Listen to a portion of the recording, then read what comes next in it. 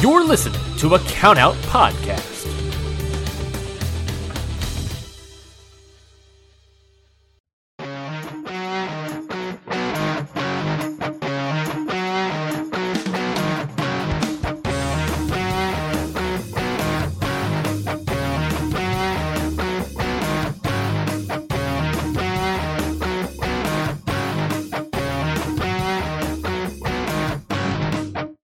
And welcome to Ring Post Radio, the only show that sings its intro. I'm your host, Ryan Knightsey. With me, as always, is my co-host, the spectacular, the dazzling, the jazz hand man himself, Scotty Edwards. Scotty, how you doing? Hi, I'm doing fine. I have allergies that are kicking my ass. You're a little snippy today, too. Oh, I'm very snippy today. This should be interesting. I mean, we don't have any topics that I'm going to be angry about yet. I don't know. We'll find. Well, I'll find that anger. I'll seek it out. Yeah, you'll find something. But I'm a little bit snippy today, so prepare for that if you're listening. Happy Mother's Day to any moms that, for some reason, might listen to the show. If you do, I'm sorry. But anyways, yeah, I'm here and I'm ready to talk about the pro wrestlings. It's kind of weird. I feel like through May we've been pretty packed with just nonstop stuff. Then the first week it's all right, yeah, chill. This is the first. I feel like this is the eye of the storm. I'm looking at the calendar and it's this week, we don't really have huge topics really, but next week we have Resurgence. We have Night of Champions, Impact Under Siege, Stardom Flashing Champions, more BOSJ, Double or Nothing preview. Those are all previews, by the way, except for Resurgence. I just want everyone to know that. Yeah, we moved Resurgence to this week so we can make it a little bit easier next week. Yeah. Whatever the AEW deal is going to be, and then whatever other news happens. And then spoiler, it's good. And then I mean, next week, think about that. You made such a great point. We're going to be talking about all the AEW reveal. Yep. Everything that's revealed at the upfront. So we'll officially talk about Collision in a professional sense. Mm-hmm. We'll talk about the TV deal that they got, whether it's a lot of money or a lot of money. Spoiler, it's a lot of money. The two options are. Yeah. We'll have a lot to talk about there. That'll probably take up half the show. And then, like you just said, we have about 75 previews to do. So I'm sure Impact will be kicked to the side. And we have no wrestling to watch this week. So I guess that's...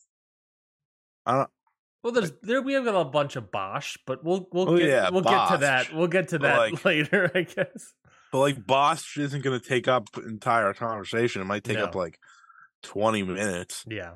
Maybe. And then obviously the week after that, we're going to be reviewing a bunch of things, plus talking about Double or Nothing live on Patreon immediately after Double or Nothing, that May 28th. Yeah.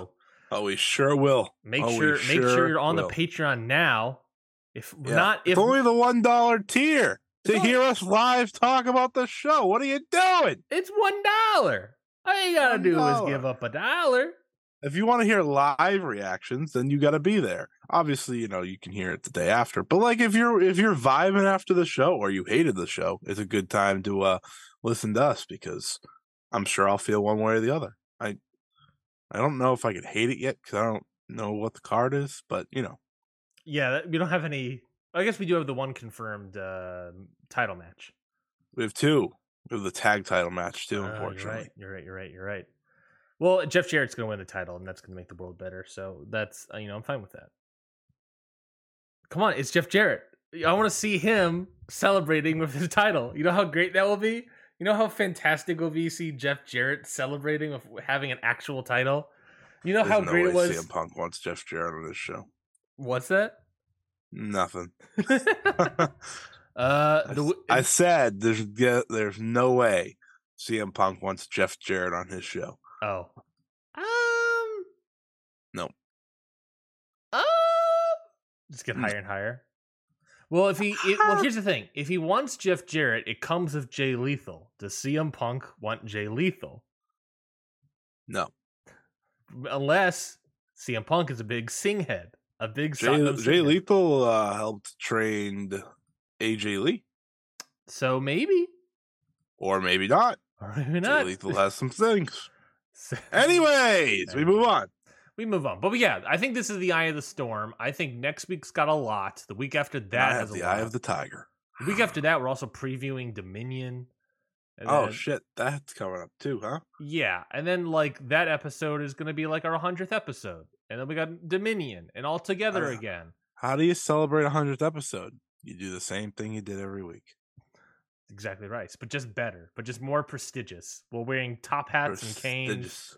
And I don't have a top hat. We'll have monocles. I don't have a cane either. I had a top hat at some point. If I had a monocle, I'd absolutely wear it. All the time. We'll wear monocles. We'll be drinking tea. That's what we should be doing. That's what I should be doing every Sunday morning, right? Big tea fella. Ring Post Radio nights is wine, and then Sunday mornings is me drinking a nice cup of tea with a doily underneath it. You know, just like real fancy. I don't know why you said doily, but I don't like the word whatsoever. Should we continue the show? Should we move on with the show? Yeah, we should probably go. We should probably talk about the wrestling, huh? Yeah. So, Eye of the Storm conversations. We're gonna be talking BOSJ. Night 1, Night 2. I watched half of Night 3, but just give our overall thoughts at the beginning of the tournament so far. Previewing Resurgence. Scotty watched Queen of the Indies last night from West Coast Pro. That's fun fact. I learned it's Queen of Indies. Interesting. Yeah. Interesting. There was no the. I thought there was a the this entire time. Me too. Me too. Yeah, it is Queen of Indies. Interesting. I just looked at the cage match again. Yeah, interesting. Well, he watched Queen of Indies last night. He did not watch Queen of the Indies. That is still yet to be determined. We're all going to be talking about Dynamite. Doing a little rare Dynamite talk because it was a fantastic show. Fuse lighting. Well, we're going to light the fuse, so put that flame away for right now because we got other things to talk about before then. Got some news bits for you. First up, Rev Pro announced their upcoming 11th anniversary show on Saturday, August 26th in London. This is wait. Let me try to guess the building. Mm-hmm. Is it something about a cobbler? Not a cobbler, but copper. Yes. Yeah, there we go. It is in the Copper Box Arena. Cobbler would have tasted better. Copper Box Arena is the same arena that the Royal Quest 1 took place, and if I recall, I like that. If I recall correctly, it's the same arena where like the NXT tournament. Remember the NXT UK tournament? Oh, that's a good building. Finished. Yeah, it's that beautiful. Yeah, it's not really a box; choice. it's a circle. More of a circle than a box. Yeah, it was definitely not a. It was a thing. Yeah, no, it's a thing. But they announced that show. It is the Saturday, August 26th, which I believe is the day before All In in Wembley Stadium. As I was told by one of the Brit Rest fellas that I talked to, and when I say Brit Rest fellas, I mean they just live there and watch British wrestling. Of course. This is going to be the card's going to be so good that it's going to be the equivalent of like Super Card of Honor prior to WrestleMania. I think that is totally accurate. They have already hyped it up as their biggest show ever, and they've already announced... the first match tells me we're on a pretty good pace. First match announced, Will Ospreay versus Shingo Takagi. So, hey, Tony Khan, listen to me, buddy. If you have Shingo Takagi in town and you don't put him on All In, we're gonna have a fight. Just want you to know that. We did get confirmation that Will Ospreay will be at All In, so and Shingo's in the area that weekend. So did anyone really not expect Ospreay to be on that show? Like he's there, he is the biggest British wrestling star in the world today. Correct. Sorry, Pac, but legitimately it is Will Ospreay. I mean, Pac's not around enough to. Where is Pac right now? Is he injured? He broke his nose. Remember, people forget that he did break his nose. He had a mask on his face for about like 3 months, so maybe he's just resting and. Also doing the thing he usually does where he goes home for like 3 months and then comes back for 3 months and then goes home for 3 months and you get the point. But yeah, no, I'm super excited for this. I thought I've been loving Rev Pro a lot lately, and I think call him Brit Rest Ryan. Well, hold on. I don't think Brit Rest has recovered to a point where that nickname is a good nickname. I think we can call it now. No. You can't spell right without Brit Rest.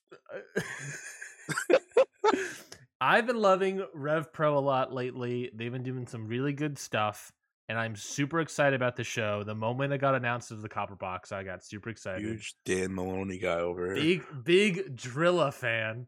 Dan Maloney guy over here. And I think it should be good. I mean, they have a good roster under their belt. Obviously, they have AEW connections and New Japan connections.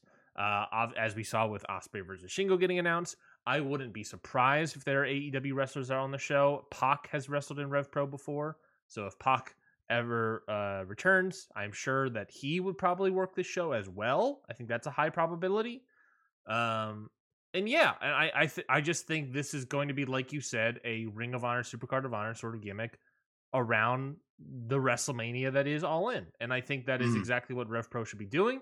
And they know right now, roughly, arguably 70,000 wrestling fans are coming into the town to watch the show. So why not a night before, go to the Copper Box, sell as many tickets as you can. Why not? I don't know how much. What is this capacity for Copper Box? I'm gonna look that up. It's like 6,000 or something. Capacity. You know what's interesting? What's that? That I thought about, the relationships AEW has decided upon for their 6,000 to 7,000. But yes, go on. Okay, I said 6. Well, close enough. Is that they've picked some interesting indies to work with, right? Mm-hmm. They obviously work with Defy. That's kind of their top working relationship, I think, here in the US. So you get Defy, Warrior Wrestling, a little bit of Deadlock Pro, GCW stuff. Emi Sakura. GCW, I don't think they work with anymore. I think they're mostly cut all ties with them for the most part. Right. They also work with, what's the other one? Prestige. They work with a lot with Prestige as well. Mm-hmm. But my whole point is, and now in the UK, they obviously work with Rev Pro, but I've noticed they work with Progress too, which is interesting. Now that Progress obviously is no longer under a WWE banner. Actually, they were working with Progress a little bit when they were under the WWE banner. But I just always find it interesting to see like what relationships they find in terms of the independent scene, because more often than not, those are the independents that people tend to like a bit more. And I think that's part of the reason, right, is that we're getting decent wrestlers. But we're getting Shingo versus Will Ospreay at whatever the hell the show was, the anniversary show. Is that what this is? Yes, the 11th anniversary for Rev Pro. Well, here's my gauntlet to you fellas at Rev Pro. Make sure your streaming's good, you bastards. Make sure you sound the ring well. Make sure the commentary is not breaking my ears when I'm listening to it, and we'll be fine. Not only that, but you hear me? Do a proper live stream and not have the show happen and then a week later it comes out. That'd be bad. I think they did a live stream for one of their more recent big shows, the Revolution Rumble. I think they did that live. Because I remember watching that like within a day. Okay, that's good. Because they need to have that. They 100% need to have like they cannot. It's necessary. They cannot. We cannot. I cannot wait a week. I can't watch old wrestling. You easily could. I could. You watch cold wrestling all the time. That is true. I watched a bunch of matches from the 90s this week. couldn't be colder if they tried. Well, it could have been colder if it was the 80s. Well, at that point, why even watch it? I wish I had a rim shot sound cue right there. Boom, tish. Next topic. AEW Warner Brothers Discovery are officially going to announce the new TV rights deal next Wednesday. This is according to the Wrestling Observer. The news will be revealed at Warner Brothers Discovery's Upfront event this upcoming Wednesday. Meltzer said that both the deal and the much-discussed AEW Collision show will be announced there. And yeah, so we'll get that information and probably assuming they Tony Khan counts how much money they're making, which I don't see any reason why they wouldn't do that. We'll find out whatever the actual dollar amount is for this deal. The proposed number going around right now is $1 billion for 5 years. That would include, obviously, Dynamite, Collision, Rampage, exclusive rights. So maybe Dark Elevation could happen again, but it would just be exclusive to Warner Brothers Discovery stuff. Maybe it's a TV show for them. Maybe it's something going on Max, which I'm sure we'll hear a shit ton about at Warner Brothers Discovery. Yeah, they're going to Max in some form. Yeah, I'm sure we'll hear a shit ton about Max at the upfronts. But yes, and then the other probable thing is all AEW content going to Max, and looking like the pay-per-views could also be going to Max. That is the leading rumor.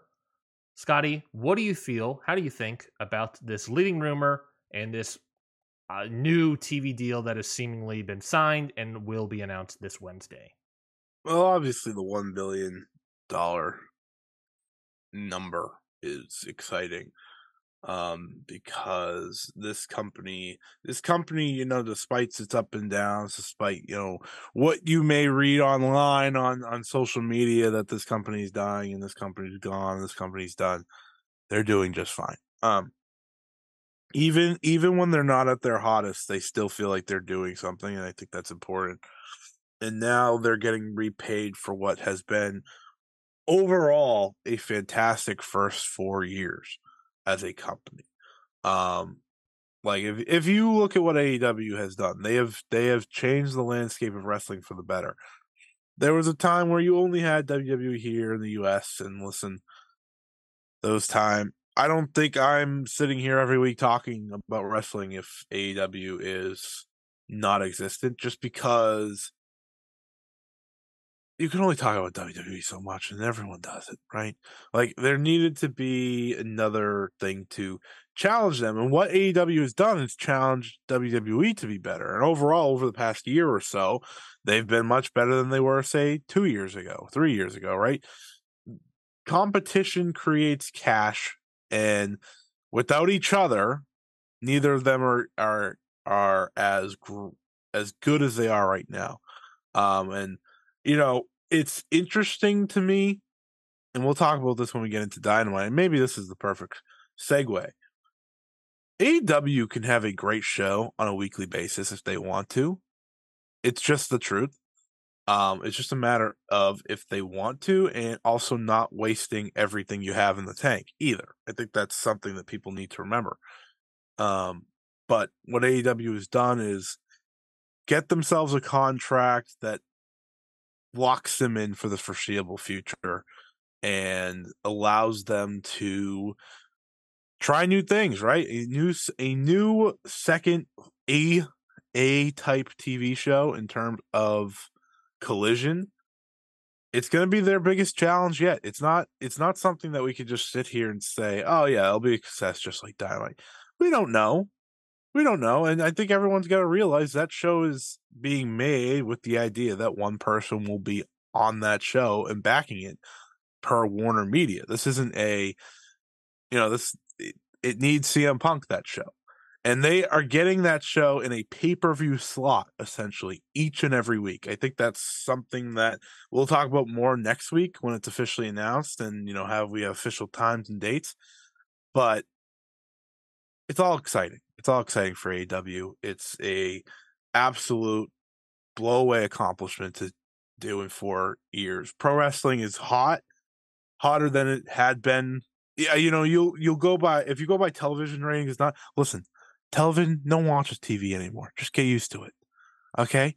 I know a lot of people who watch AEW on Fight or on, I'm sure, websites. You find it because you don't watch it live or you don't have the TV channel that has it, right? Like, people just watch wrestling in different ways.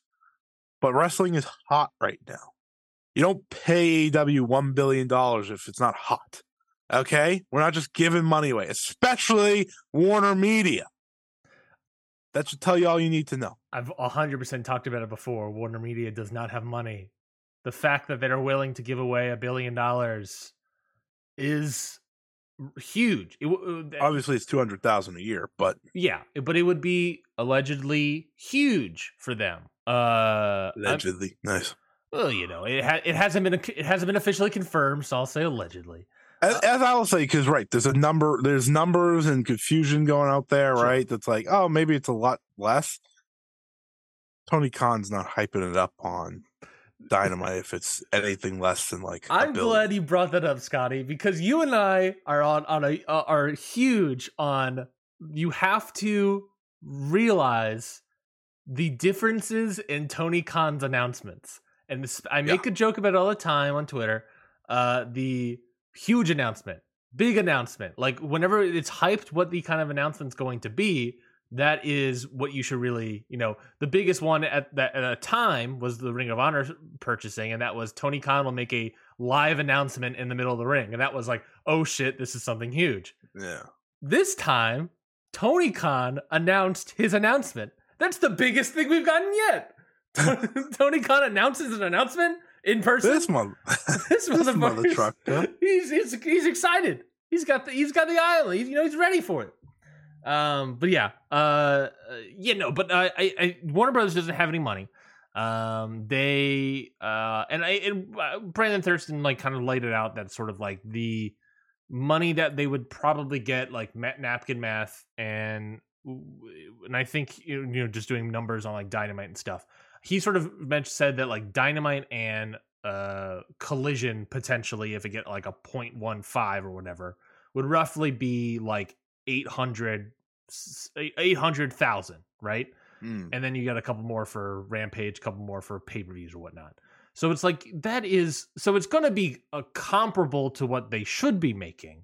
But that's also huge. Is that they're not going to get blown away things, but a comparable thing to what they should be making is 4 times of what they are currently making.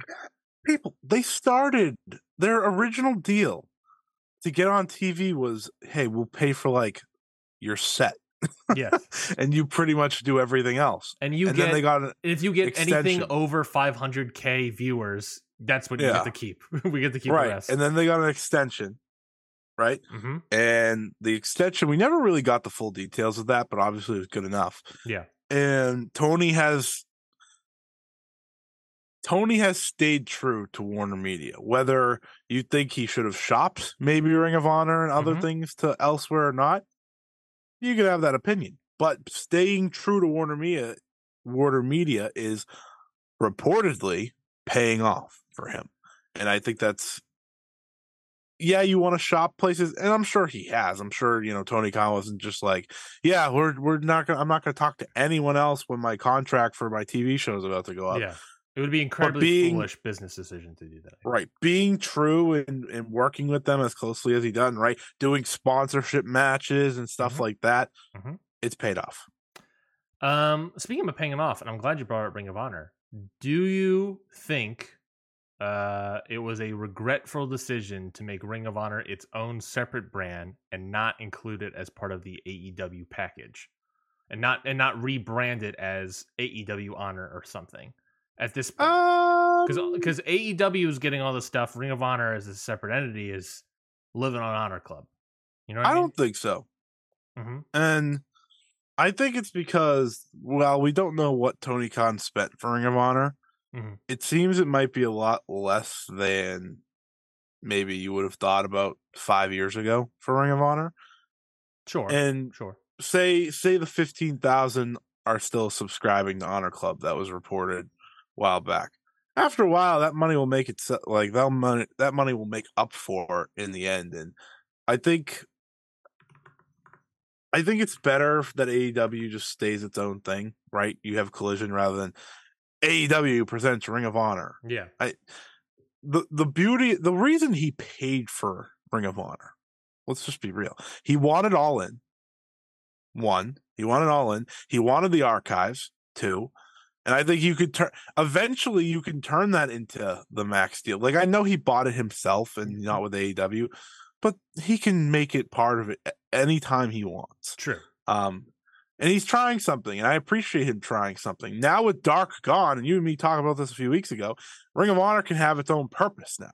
right? It's going to have Hopefully. the indie folks. It's going to have things like that. I mean, they're giving us Kyle Fletcher singles matches. I'm not complaining here. Mm-hmm. They're doing different things now that it gives him a different brand to do that in a Ring of Honor brand that people still love. So I think it's fine. I'm sure the pay-per-views are doing really good numbers, right? In terms of, well, we know they're making record-breaking numbers for the Ring of Honor brand. Yeah. So I think overall it was a good decision because now you have your own other TV show. You still have Ring of Honor. You have the archives over here. There's still interest in Ring of Honor. So yeah, I think maybe on the surface, maybe you would think there'd be some regret, but I think Tony made the right choice. I don't want to bury this topic to death too much or over talk this topic too much because obviously because we'll be back next week. We'll be back next week talking about it again. So we'll move on to the next bit. But yeah, I'm very excited to see what comes up Wednesday with this sort of Warner Brothers Discovery deal. And I want Collision shows to start being announced. Or at least, you mean like tickets wise, or what do you mean? Yeah, don't they only have one event announced? I think they had a second AEW Sunday event, which also doesn't have an arena yet. I think they've announced 2. Well, they haven't announced the United Center one. Oh no, they technically have not. And that's kind of the most important one because that's the first one. That is true. Not that I think it'll be too difficult to get people in that building. They're already teasing things about the second coming of Christ, apparently. So it'll be it's gonna be worth it. AEW Dynamite. Let's talk about AEW Dynamite. I thought this was a fantastic show, top to bottom. What a freakazoid! I'm just kidding. No, it's a fantastic show. My freakazoid is showing out. I thought this was a fantastic show, top to bottom. I thought that this had the excitement factor of old AEW programming. Just every segment, every match, I was like, yes, go, yes, this is awesome, fantastic, good. Practically every single segment, maybe not every single segment, every single match, but for the most part, the entire 2 hours, instead of one thing being pretty great and everything else kind of being mid, there was like a lot of great and then maybe like one or two things, and at that point you can ignore those small little bits and enjoy the rest of it and have a fun 2 hour time. If we get more shows like this, that's what I'm talking about, baby. That's what I want. So I'm loving it. The reason I think this show is so good, besides good wrestling and stuff like that, is that it was paced well. Anytime AEW's had like 7 things scheduled for their shows, yes, sometimes it's just like horribly paced that even if it's good, you almost miss something, right? This felt like everything got its own chance to breathe. We weren't going from here, there, and everywhere like within seconds, right? We weren't going to Tony Schiavone in the back 7 different ways and none of it making sense. Yeah. They treated it like a full-on nearly, and nothing's perfect, but like in terms of what AEW once was, this was as close to as you were going to get in that 2021 range, I think. Right? 2021 was obviously maybe their hottest year ever. Oh, not maybe, it was factually. Yeah. Factually. But you had a great opener, right? That got right into the business of it all, right? You didn't do the entrances. I think that's a special Dynamite thing. Yep. Or AEW thing, I should say, that I always have liked because it gives you the idea that, oh, all right, we're kicking this off hard. And shockingly, Ring of Honor champions were able to be on AEW and no one got hurt. It didn't hurt anyone. I know, I'm stunned. Yes. I'm glad you brought up the first match as well, because the hot start gimmick of AEW and doing all these matches, on SmackDown, they started off with that triple threat match. I know. And I saw people describing it as like they did the classic AEW hot start of a show. Yeah. They did they literally aired AJ Styles and Rey Mysterio's entrances online. And I was like, if you're going to take anything from AEW, that's one of the things to take because it just gives it a better feel instantly. Yes. I think so, at least. Like, yeah, you like to see entrances sometimes, but like for a match like this with Ray Phoenix and Claudio, Mm-hmm. I didn't need entrances. I just want to see them go, right? Yes. And it was really good that way. And go at minute one, especially for like WWE. That's Yeah. three. That would be 3 entrances that would take up like the first 5 minutes of your show. Exactly. And I thought this, and the crowd was hot. This is a very important part of AEW because they don't use the fake crowd noise or anything. They used to. They don't anymore. Thank God. They need hot crowds for their product to feel this great. Everything meshed on Wednesday night. The crowd was hot. The matches were hot. Yeah. The angles were hot. Let's talk about it now. First match, we already sort of talked about it. Claudio Castagnoli defeats Ray Phoenix in a double Jeopardy match. With this win, it means that Castagnoli will get a Ring of Honor tag team title match with a partner of his choosing. That date and time of that match has not been determined, or who he would be teaming with. The partner of his Wheeler Yuta. Yeah, I assume it would be Wheeler Yuta, but we have not been confirmed, I guess. But I thought this match was really good. I thought this was fantastic. One critique. It was for me. It was exactly the sort of idea of the clashing of styles that I really like. Between the lucha stylings of one Ray Phoenix and the, I don't know, powerhouse stylings, I guess, of Claudio Castagnoli. I thought it played really well into each other, and I really enjoyed it. What was your one critique? The match itself was really good. The one critique is I would have had that match ready to be announced for Ring of Honor, like for some sort of Ring of Honor. The tag team. Yeah, because I would have been like, oh, here, you can go check it out. That's like the one thing AEW does oddly is like promote their stuff. Mm-hmm. Like you watch Ring of Honor and you'll watch Forbidden Door get promoted like 7 different times, right? Yes. And then I'll watch AEW and I don't hear about Forbidden Door once. And I'm like, do they know this is their pay-per-view? Yeah.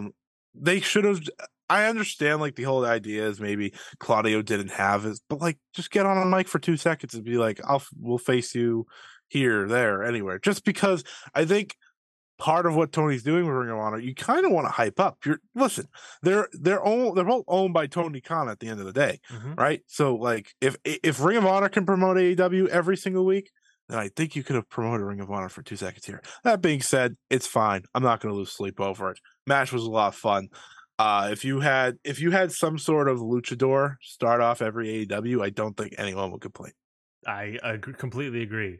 I also feel like I think it would have been a cool idea maybe to have this on proper Ring of Honor, because I feel like this is a hype enough match to you want to bring eyes to Ring of Honor. But at the same time, I think that was also the idea here of, well, let's advertise to nearly 1 million people.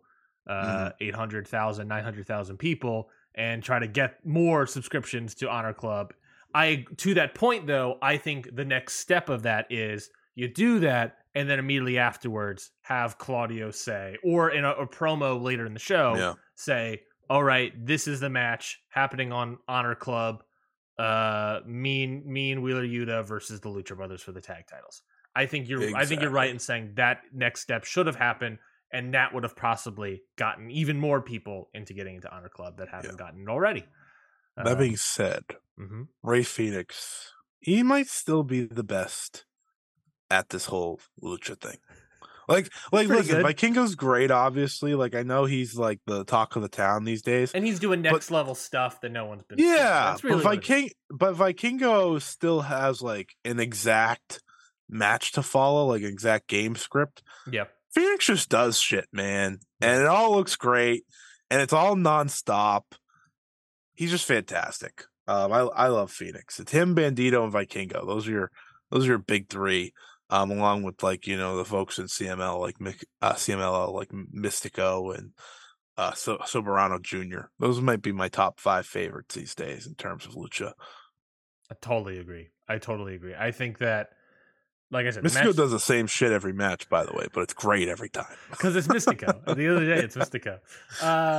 Great match. I thought I went 3 3/4. I was almost there. Forget what it was that really got me not fully there, Was but it that Ray Phoenix missing the kick on Claudio? probably. Because I was like, damn. But I thought it was very, I very mean, good. it's hard for you to like. That's the one thing with Ray Phoenix. He's going so fast. It's like I'm shocked he doesn't miss things more. Agreed, and that's why he's so good. I say I forget who I talked to, but someone made this great thing. Like he's the closest to Rey Mysterio in terms of like just an overall baby face. Sure. Like Vikingo is in terms of like kind of changing the way we see things, like Rey Mysterio did. Mm-hmm. But in terms of just being Rey Mysterio, Ray Phoenix does feel like that. He has that king-esque energy that Rey Mysterio has. Backstage, we cut backstage to a pair of legs. We pan upwards, and we see Miro returning in AEW. Stephanie McMahon. Oh, Stephanie. God. Miro is in AEW again. Renee Paquette tries to get an answer for him about why he's here. He just ignores her and walks straight into Tony Khan's office. So Miro is back. Who gives a shit? That's my take with Miro every time this guy shows up. Oh, the pouty child's back. Great. He wouldn't do the work and said no to plans, and he hasn't been on TV since. Okay. If this guy gets a title within like the next 3 months, I'm gonna lose my mind. Like this guy pouted and complained at home and got a belt. Yeah, fuck off. That being said, he does add something. I just hope it's like decent. Yeah.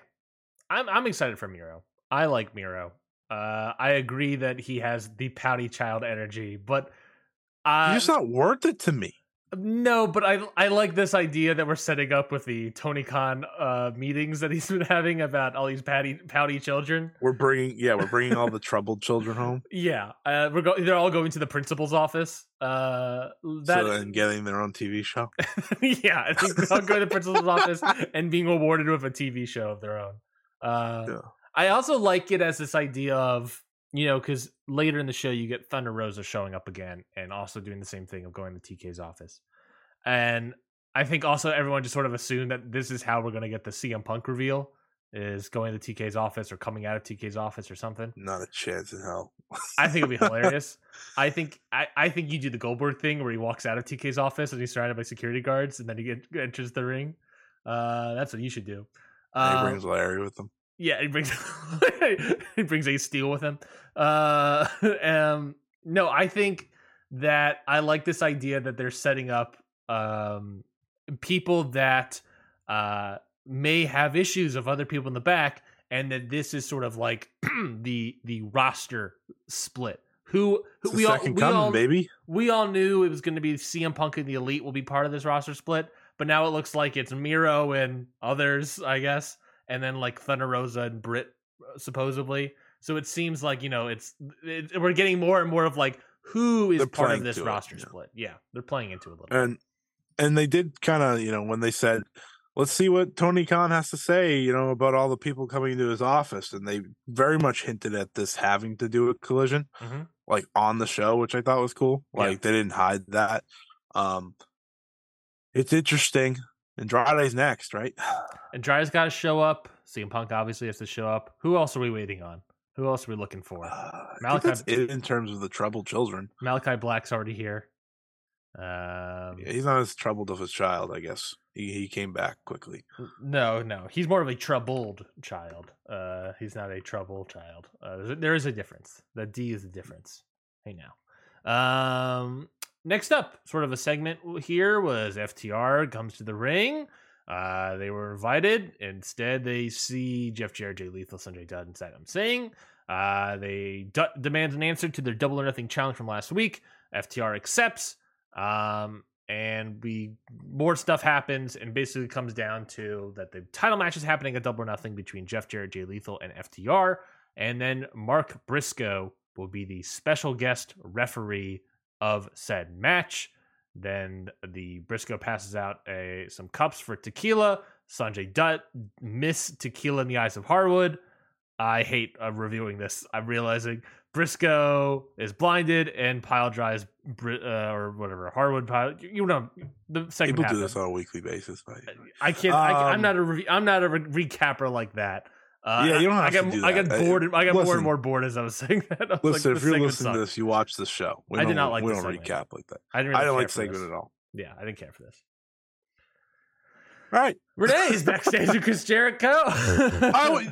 We've skipped through it, but I loved the videos they did for the pillars. Yes. They did do 4 different videos. And Guevara was babyface again. And let's rank them now. Darby Allin's I liked a lot. Sammy Guevara's was really good. MJF's was good. Next segment. Okay.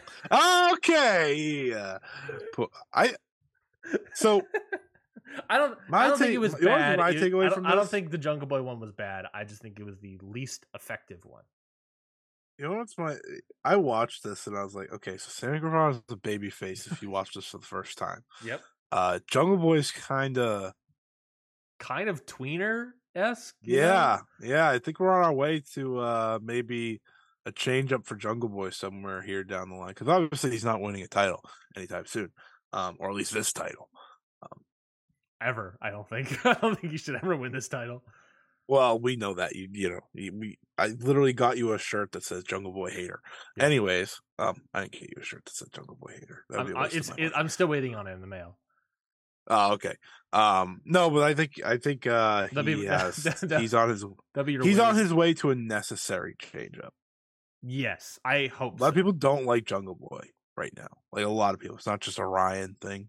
Like a lot of people I think are kind of out on Jungle Boy at the moment.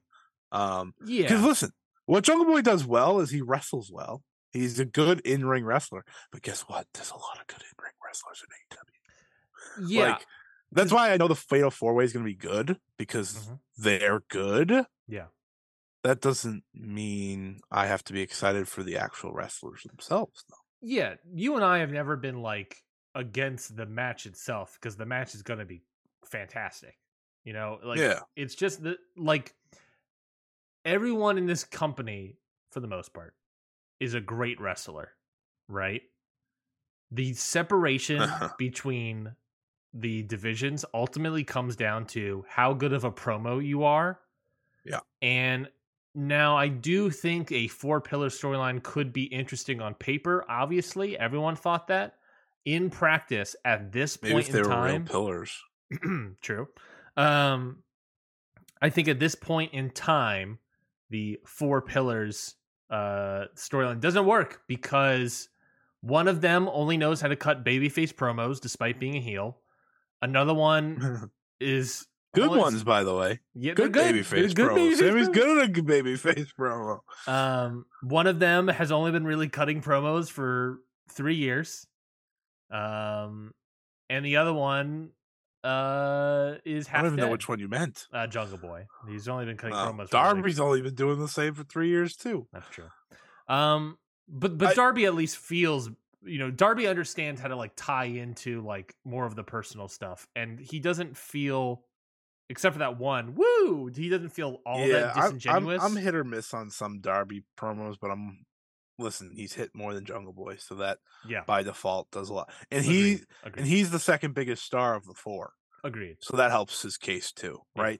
This does feel like it's like MJF and Darby. You could have built a match around those two for this pay-per-view. I don't think anyone would have batted an eye.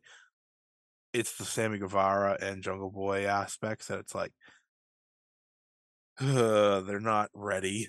Yeah. And I don't think either of them will ever be world champion. I won't say ever, but like, and I think Jungle Boy has a better shot than Sammy Guevara does. I don't know if anyone could possibly watch Sammy Guevara and say that's a world champion. And listen, at the end of the day, not everyone needs to be world champion. We've had this conversation before. Not everyone needs to be world champion, and that's okay. I think a babyface Sammy Guevara could be world champion. That's but a heel one can't. Does that make sense? No, a heel one can't be champion, let alone a world champion. Yeah. It'll be interesting. I mean, obviously time could change, but let's just say right now, with all the young talent they have, these two would not be my top choice Yeah. in terms of being world champion. Speaking of young talent, we get a quick backstage segment between Chris Jericho and Roderick Strong, and basically Roderick Strong lays down a challenge to Chris Jericho for a Falls Count Anywhere match next but week. all right. What's that? You said speaking of young talent, and then we went to Chris Jericho and Roddy. I had to do a transition, didn't I? It didn't work, but I nailed the transition. Sure. After that, we get that clip of Thunder Rosa going to the back office as well. Then we come back from commercial. Thunder Rosa existed. What did you real quickly about this? What did you think about this? This entire segment, video package with Moxley and Omega feud, FTR in-ring segment, Chris Jericho, Roderick Strong backstage segment, Thunder Rosa showing up. That is one block of TV time, well, no matches. This does give to what I said, though, is that everything got time to breathe. Whether I like the segments or not is another question. Mm-hmm. But everything got time to breathe. A lot of time without wrestling, though. I did not realize it took that long to get to Garcia and Cassidy. Yeah, well, next up, we come back from commercial, Sam Guevara video package. And then we have Tony Khan talking about next week's, or tonight's being a strong Dynamite. And then, finally, we get Orange Cassidy defeating Daniel Garcia to retain the AEW International title. What do you think about this match? I just want Orange Cassidy to lose this belt. Interesting. I thought the match was good. The match was good. But, like, when this reign is over, I'm going to remember maybe 2 defenses. Really? Yeah. But not because it's bad, but because it's just... I don't think it's all that special of a reign. Interesting. I am not someone who really likes Orange Cassidy all that much. I think he's fine. Mm-hmm. He's a fine wrestler. Good wrestler. But, like... I think maybe this was like the highest rated match I've maybe given him since. Couldn't even tell you.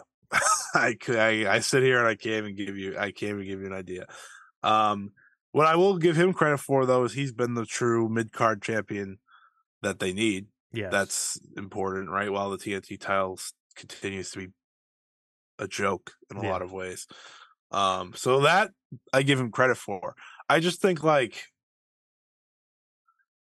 this reign would have made more sense for, like, Darby. Darby pretty much did the speed run of this, right? Or of it with the TNT title. Yes. He had it for a month, wrestled every week, got beat up really quick, and then he lost it. Mm-hmm. Over time, the problem with the Orange Cassidy one is there's been a lot of just filler title defenses. Yeah. Like a lot of, and listen, over 20 defenses, you have no choice, but half of them happened on Rampage at one point.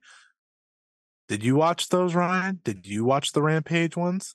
No, you didn't watch the Rampage ones. No, I might have. I was at a show where he defended the title on Rampage. I didn't see it because I left. I said, all right, I'm done. I've seen all the Rampage ones. I just haven't seen last night's? Yes. Rampage one. No, there wasn't one on Rampage. Big Rampage guy over here. I'm a big Rampage head. Yeah. I just think it's been fine. 214 days out of all these defenses that I'm reading right now. I remember 1, 2. What are the names for these defenses? Katsuyori Shibata. Yeah, that was a good one. Wheeler Yuta. That was also a good one. The last Buddy Matthews one. Sure. Big Matt. Gabriel Kidd, because that was on a non-AEW show. Yeah, that was on New Japan, yeah. Yeah. And then Bandino and Daniel Garcia. But since he won the title from Pac, forgot he won the title from Pac. Thank you for asking. He has defeated Rush and 10, Luchasaurus and Ray Phoenix, Shibata, Lee Johnson, Jake Hager, QT Marshall, Trent Seven. I don't even remember the Lee Johnson one. Yeah, that was the one in Boston that I left. Trent Seven? Hold on, what? Trent Seven. I don't remember that one at all. Trent Beretta. Sure. Actually, that was decent. That was fine. Yeah. I like Trent. Kip Sabian. I do remember that storyline. Are people looking into my eyes when I'm talking to you? Can you see how unexcited I am? Jay Lethal. That one, actually, it was. If I recall correctly, that one was pretty good. It was 9 minutes. Lee Moriarty. One of the reasons why it's so good. Well, it was good. Yeah. Big Bill. I mean, Jay Lethal again. You can't dunk on Big Bill. Jeff Jarrett. The Butcher. Dralistico. Buddy Matthews. Gabriel Kidd. Bandito. Daniel Garcia. But here's the thing as well. If I went through and looked at all my Orange Cassidy match ratings and whatnot, I would argue probably that a lot of those matches were at minimum good and at best really, really good. I wouldn't know if any of them were great. Maybe there was a couple greats in there. I'm going through every single one of them right now. I don't recall. The Jeff Jarrett one I gave 1 star. Wow. Big. He hates Jeff Jarrett, folks. He is not part of the Wii U clan.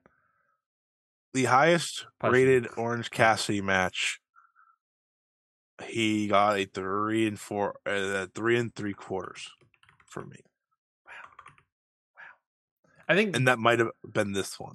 What I'm getting to like this one. is I probably do like a 50-50 agree with you, is that I think a lot of these matches were good to great, but a lot of them were the same.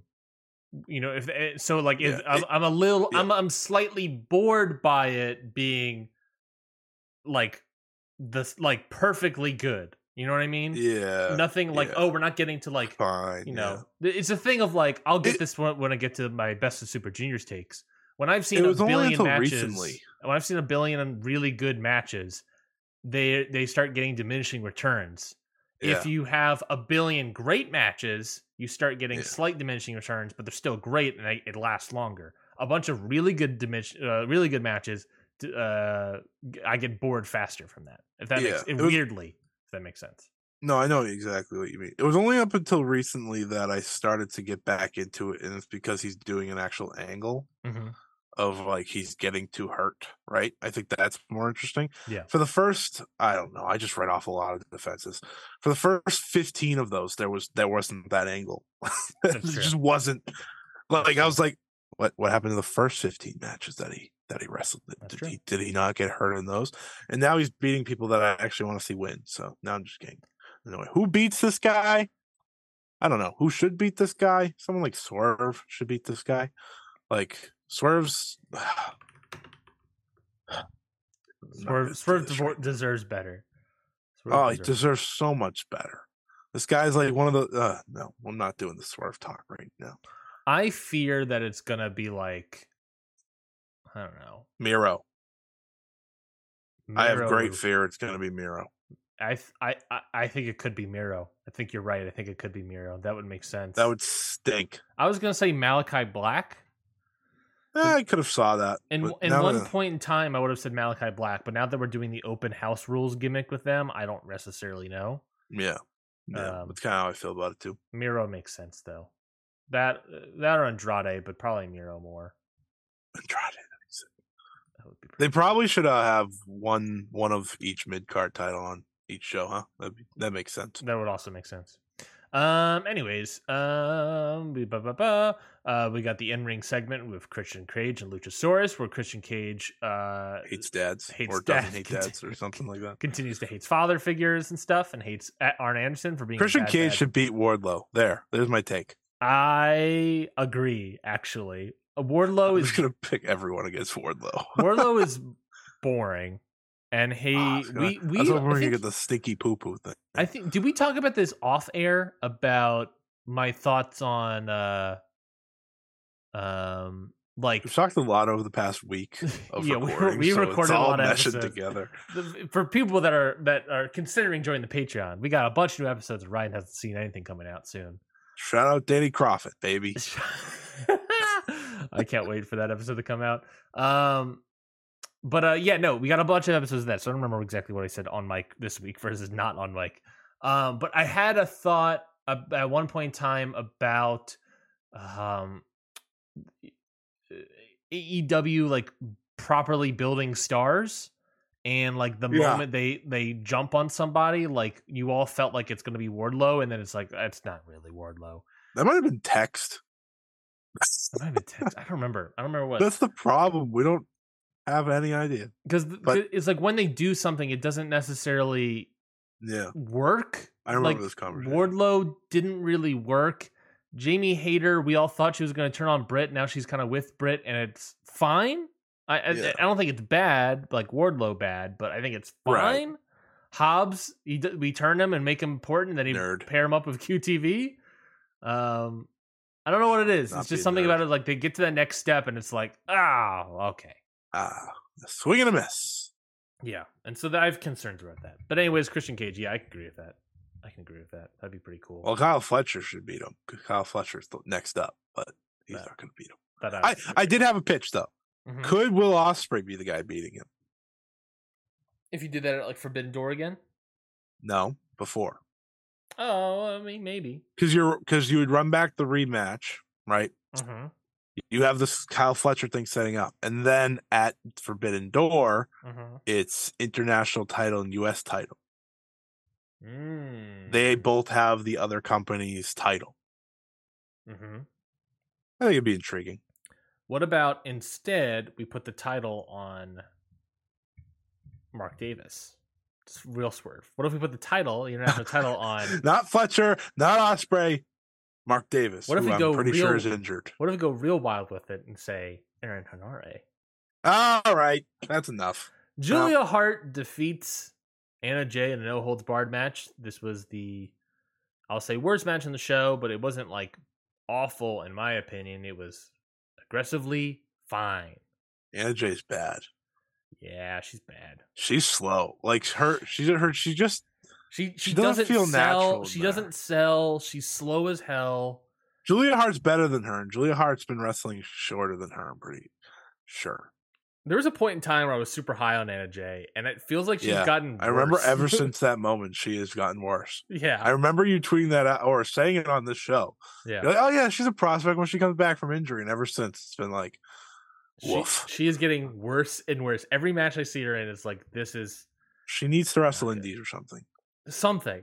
She needs to get more experience somewhere along the way. Because I'm watching Sky Blue get better, and guess what Sky Blue does? She wrestles indies. She signed AEW, but she wrestles indies. It's not that hard. I agree. Julia Hart's good at character work. She's good. She's better than the entire House of Black at it. It's not really a shot at them. I think she's just good at it. Well, speaking of House of Black, we get their trios tag match, the open house match. Where we got a little bit more verification on the rules. No rope breaks. There are DQs, which is a weird thing to say because most matches already have DQs. So that seemed weird. And like it is every team that they're facing, the House of Black is facing, can choose one additional rule. Yeah. Which this was no Julia Hart at ringside. Yes. No witches. No spooky witches, to be exact. I don't know. Next person, I want them to say no stupid lights. I think no stupid lights is a good one. I think only I can get the pinfall. No. I want to. It is a title versus career. I think you perfectly said this on Twitter, how the lights were a good idea in theory and not as executed. And my problem with it isn't necessarily like it's like a spotlight type thing. Yeah, and I thought that was okay, but you want to see the crowd. Yes, you just want to see the crowd react to these things, especially like these trios matches that can get crazy. Like I don't want like imagine or even a Bandito match. A Bandito match where I see no crowd. What are we doing? This one was one of the more forgettable Bandito matches I've seen in a long while. Yeah. Yeah, but it was a good match. Like it was a fine match. It was nothing was bad about it. Yeah. I just would like not do the lights again. Yeah, I think the lights. I have fiend PTSD. I have like pandemic PTSD. Still. Yeah, because it did feel like we were just in an empty arena, and then we just hear people. I want to see people, that I want to see people cheering. That's what makes it kind of fun. I want to see people jumping out of their chairs, Let's do a reverse. Let's light up the crowd and black the ring so we can't see what's happening. Now we're talking. Lights out match, but only for the ring itself. And look, I'm happy that they're hiring the Fiend and Mystico's lighting designer. Mystico when he's in WWE as the original Sin Cara. I'm glad we're hiring these lighting designers to come in and pitch ideas for TK, right? I'm glad they're like, hey, you know what we should do? Change the lights in the ring. That's a good idea. People will like that. We'll call it Mountain Dew. We'll do another sponsorship or something. The lights are silly. Let's get out of here. We get the main event. Let's talk about the goddamn main event. Let's just get to it. Let's just freaking get to it. The main event, steel cage match. Jon Moxley, Kenny Omega. This match ruled ass. This was an ass and a half and two more asses. This was so good. I don't worry about it. I loved this match. It was brutal. It was violent. It was in the center of the ring practically. And we talked about this either on air or Ryan hasn't seen anything. That's just in the middle of the ring when they go through the damn. Well, okay, look. But no. For the most part, I know what you meant. For the most part, this match takes place. It's not like throwing people into cage constantly or jumping off things. Yeah, it's not the usual steel cage. I get that. Yeah, this felt like an old school throwback. It felt eerily reminiscent to me. I'll compare this to the God, what the fuck is his name? I'm forgetting his name. Tully Blanchard, that's what it was, and Magnum TA's steel cage match. I knew that's exactly what you were going to say, and I've never seen the match in my life. Steel cage match that also has a chair involved. It felt weirdly reminiscent to me, and it felt like an old school throwback in that sense, with a twist. I really like that. I really liked just having it settle in the ring like that. I really, really liked the V-trigger through the cage, despite almost destroying Kenny Omega's leg. I thought that was a fantastic visual. I'm glad that, they just kept it in the ring practically beyond that. The match was violent. The match was brutal. And I think it was one hell of a swerve to close out the show, to have Don Callis turn on Kenny Omega. I think that was really well done and really well executed. I thought this match was fantastic. I believe I went 4.5 on it. Let me double check. Tamale. Yep, I went 4.5 on it. This match was fantastic. I want more of this kind of shit. Just so good. It was just incredible. It was just incredible to watch something this good in AEW. And this was like, I tweeted out that I was like, this is probably the first 4+ star match for AEW that I've rated since Omega Vikingo. And that was, February or something like that? Like, that was forever ago at this point.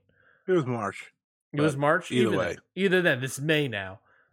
This was probably my first 4+ star match since then, and that was, I also gave it 4.5 stars, March 22nd, and this was March 22nd.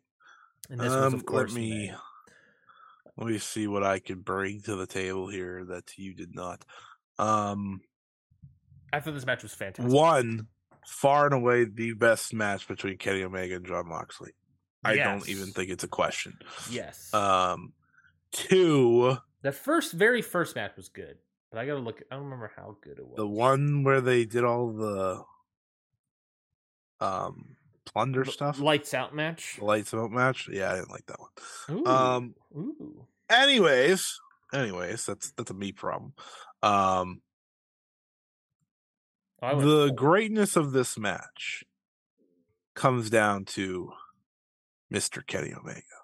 And I tweeted a little thread about this. People probably already have heard enough Kenny Omega from me.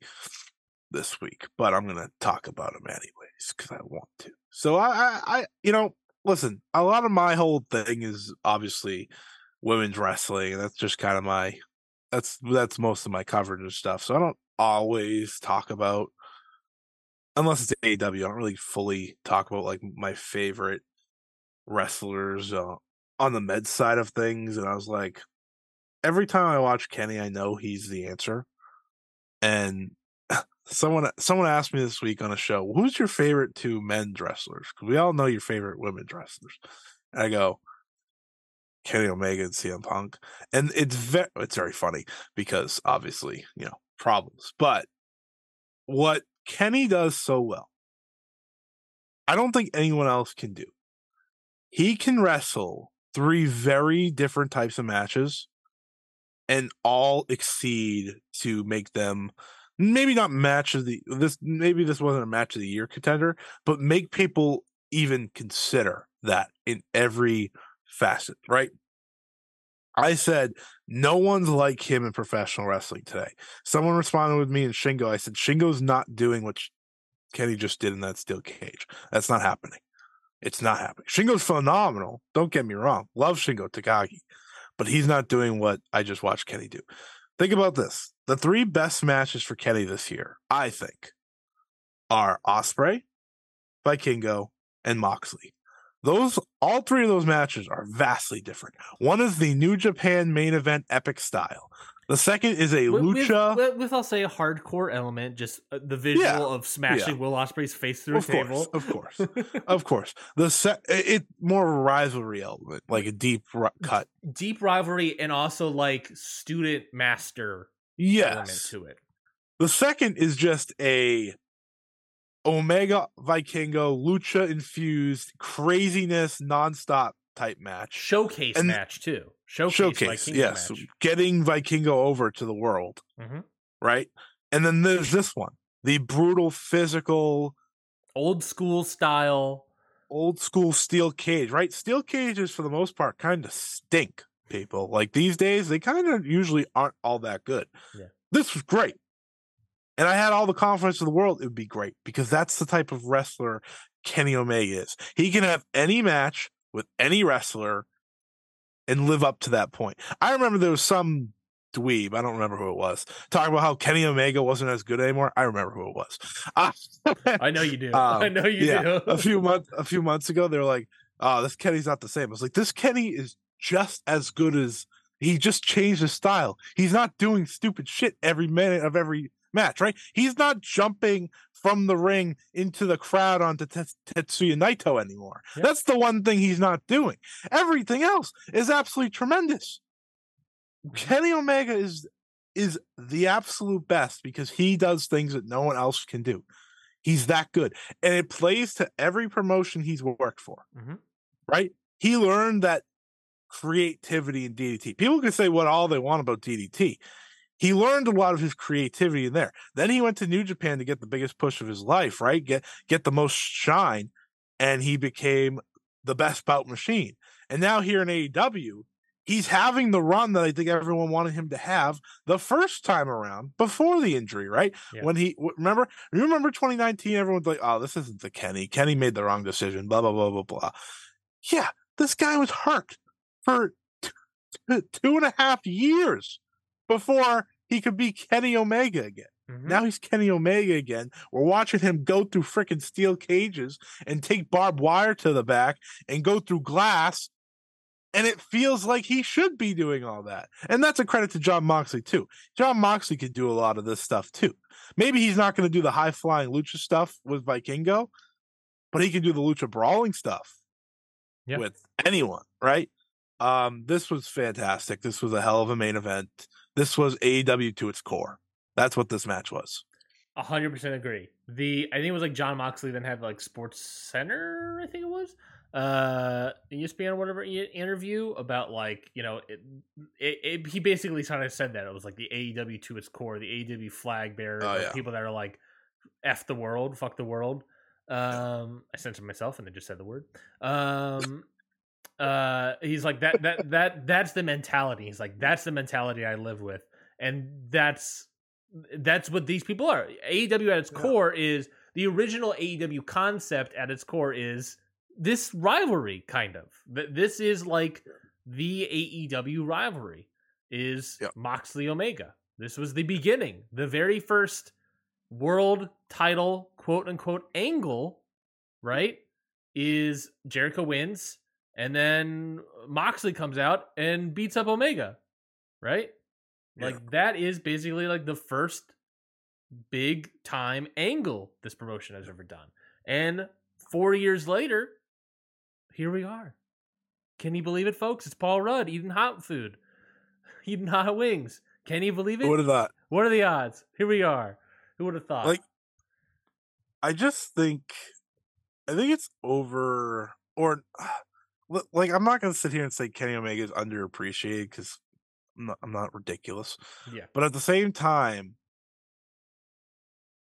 he almost is. Yeah.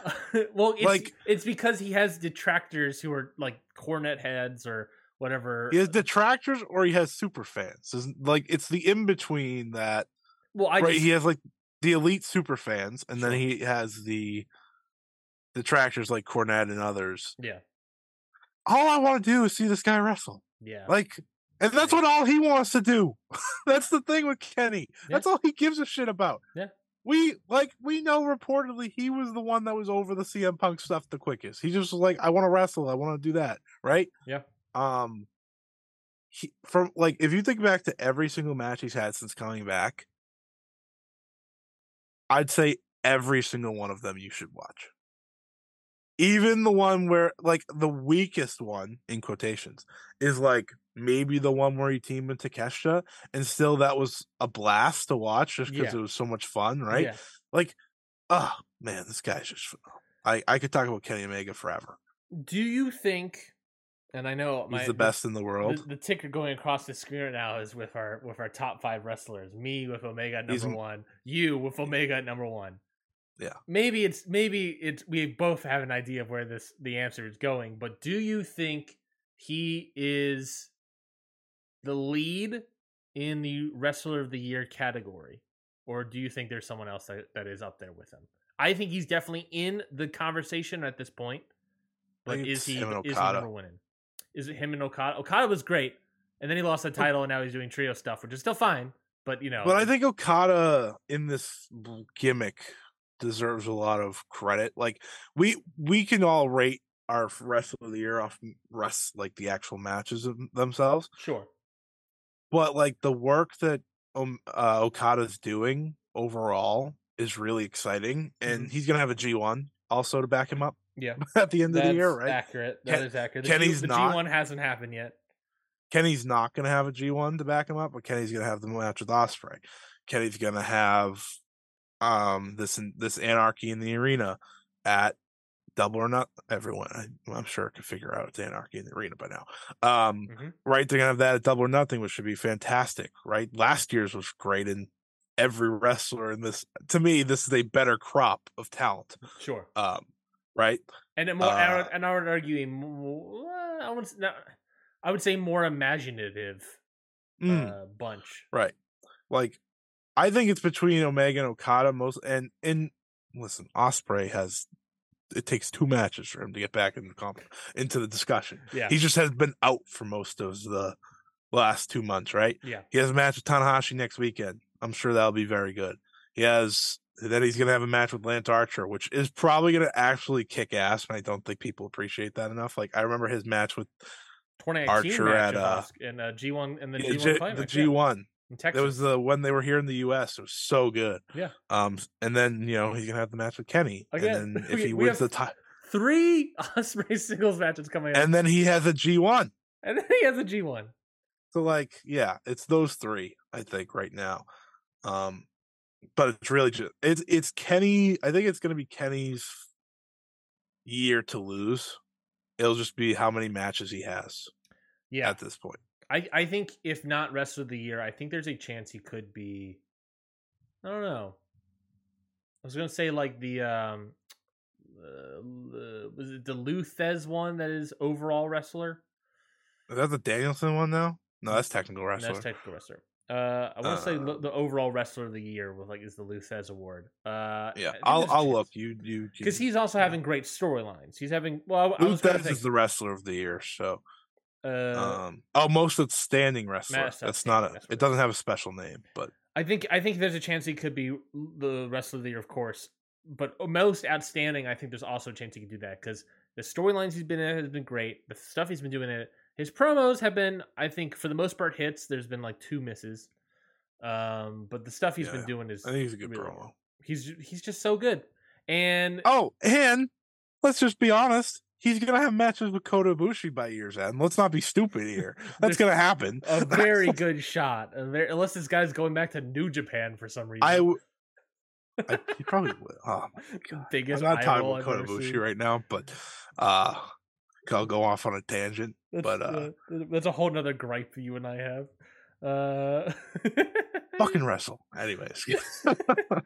Well, maybe don't wrestle. That Joey Janela match wasn't good. That's not his fault. Joey Janela stinks. It was a stupid match for him to have in the first place. He also almost killed himself. That's true. Let's talk about BOSJ. New Japan Best of Super Juniors 30 tournament is happening. It has begun with night 1 on Friday, which you can watch for free. Night 2 on Saturday, and night 3 this morning on Sunday. I watched based off experience. You only want to watch the free show. Yeah. So I don't hit the hot take, Ryan. Do it off the rip. Well, I'm setting up the goddamn second. Give me a second. I watched the first night. I watched the second night, and I watched half of the third night. You said you watched the first night and did you watch night 2 yet? No, but I was told it was mostly bad, and I'm watching like 2 matches from it.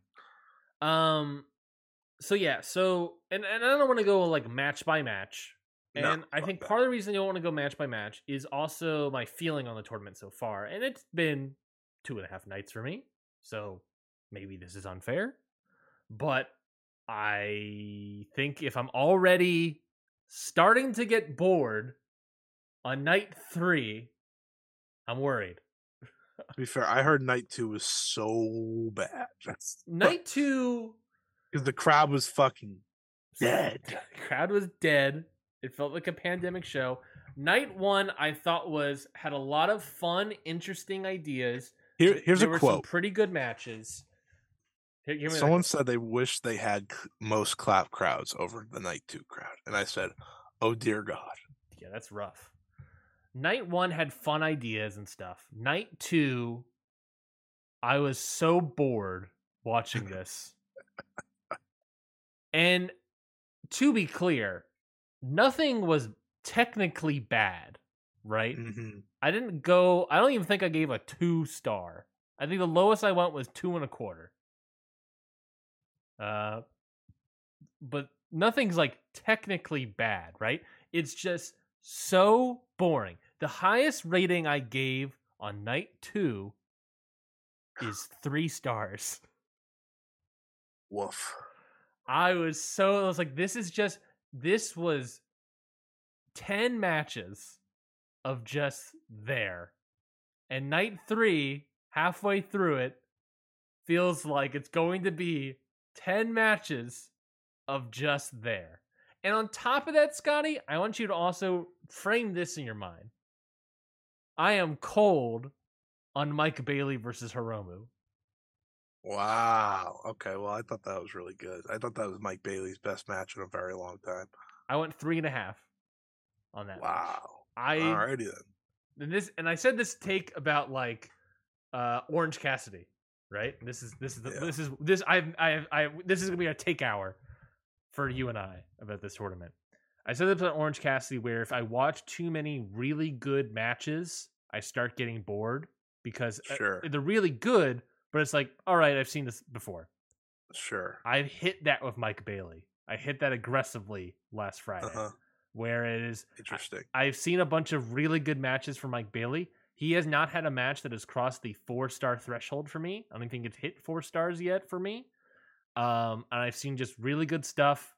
And I'm just kind of bored by what Mike Bailey is doing because I've seen it so much now. And that's it. I mean, I'm done. I mean, at least Osprey's changing his style, so it helps that like, oh, okay, in the past couple of years he's changed his style. Mike Bailey, I've seen so much of him that's just the same. I want to see something different. Well, I get that.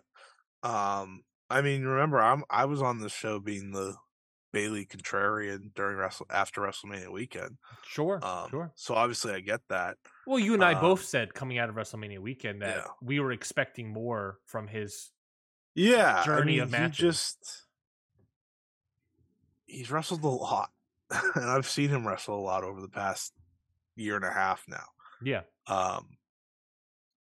So I thought this was his best match since like maybe last WrestleMania weekend.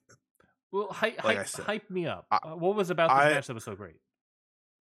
Well, I think I'm more engaged into Hiromu now than you are, so that probably helps. After I watched this match, I had a feeling that I'm gonna come on here and say I thought this match was really good and that was it.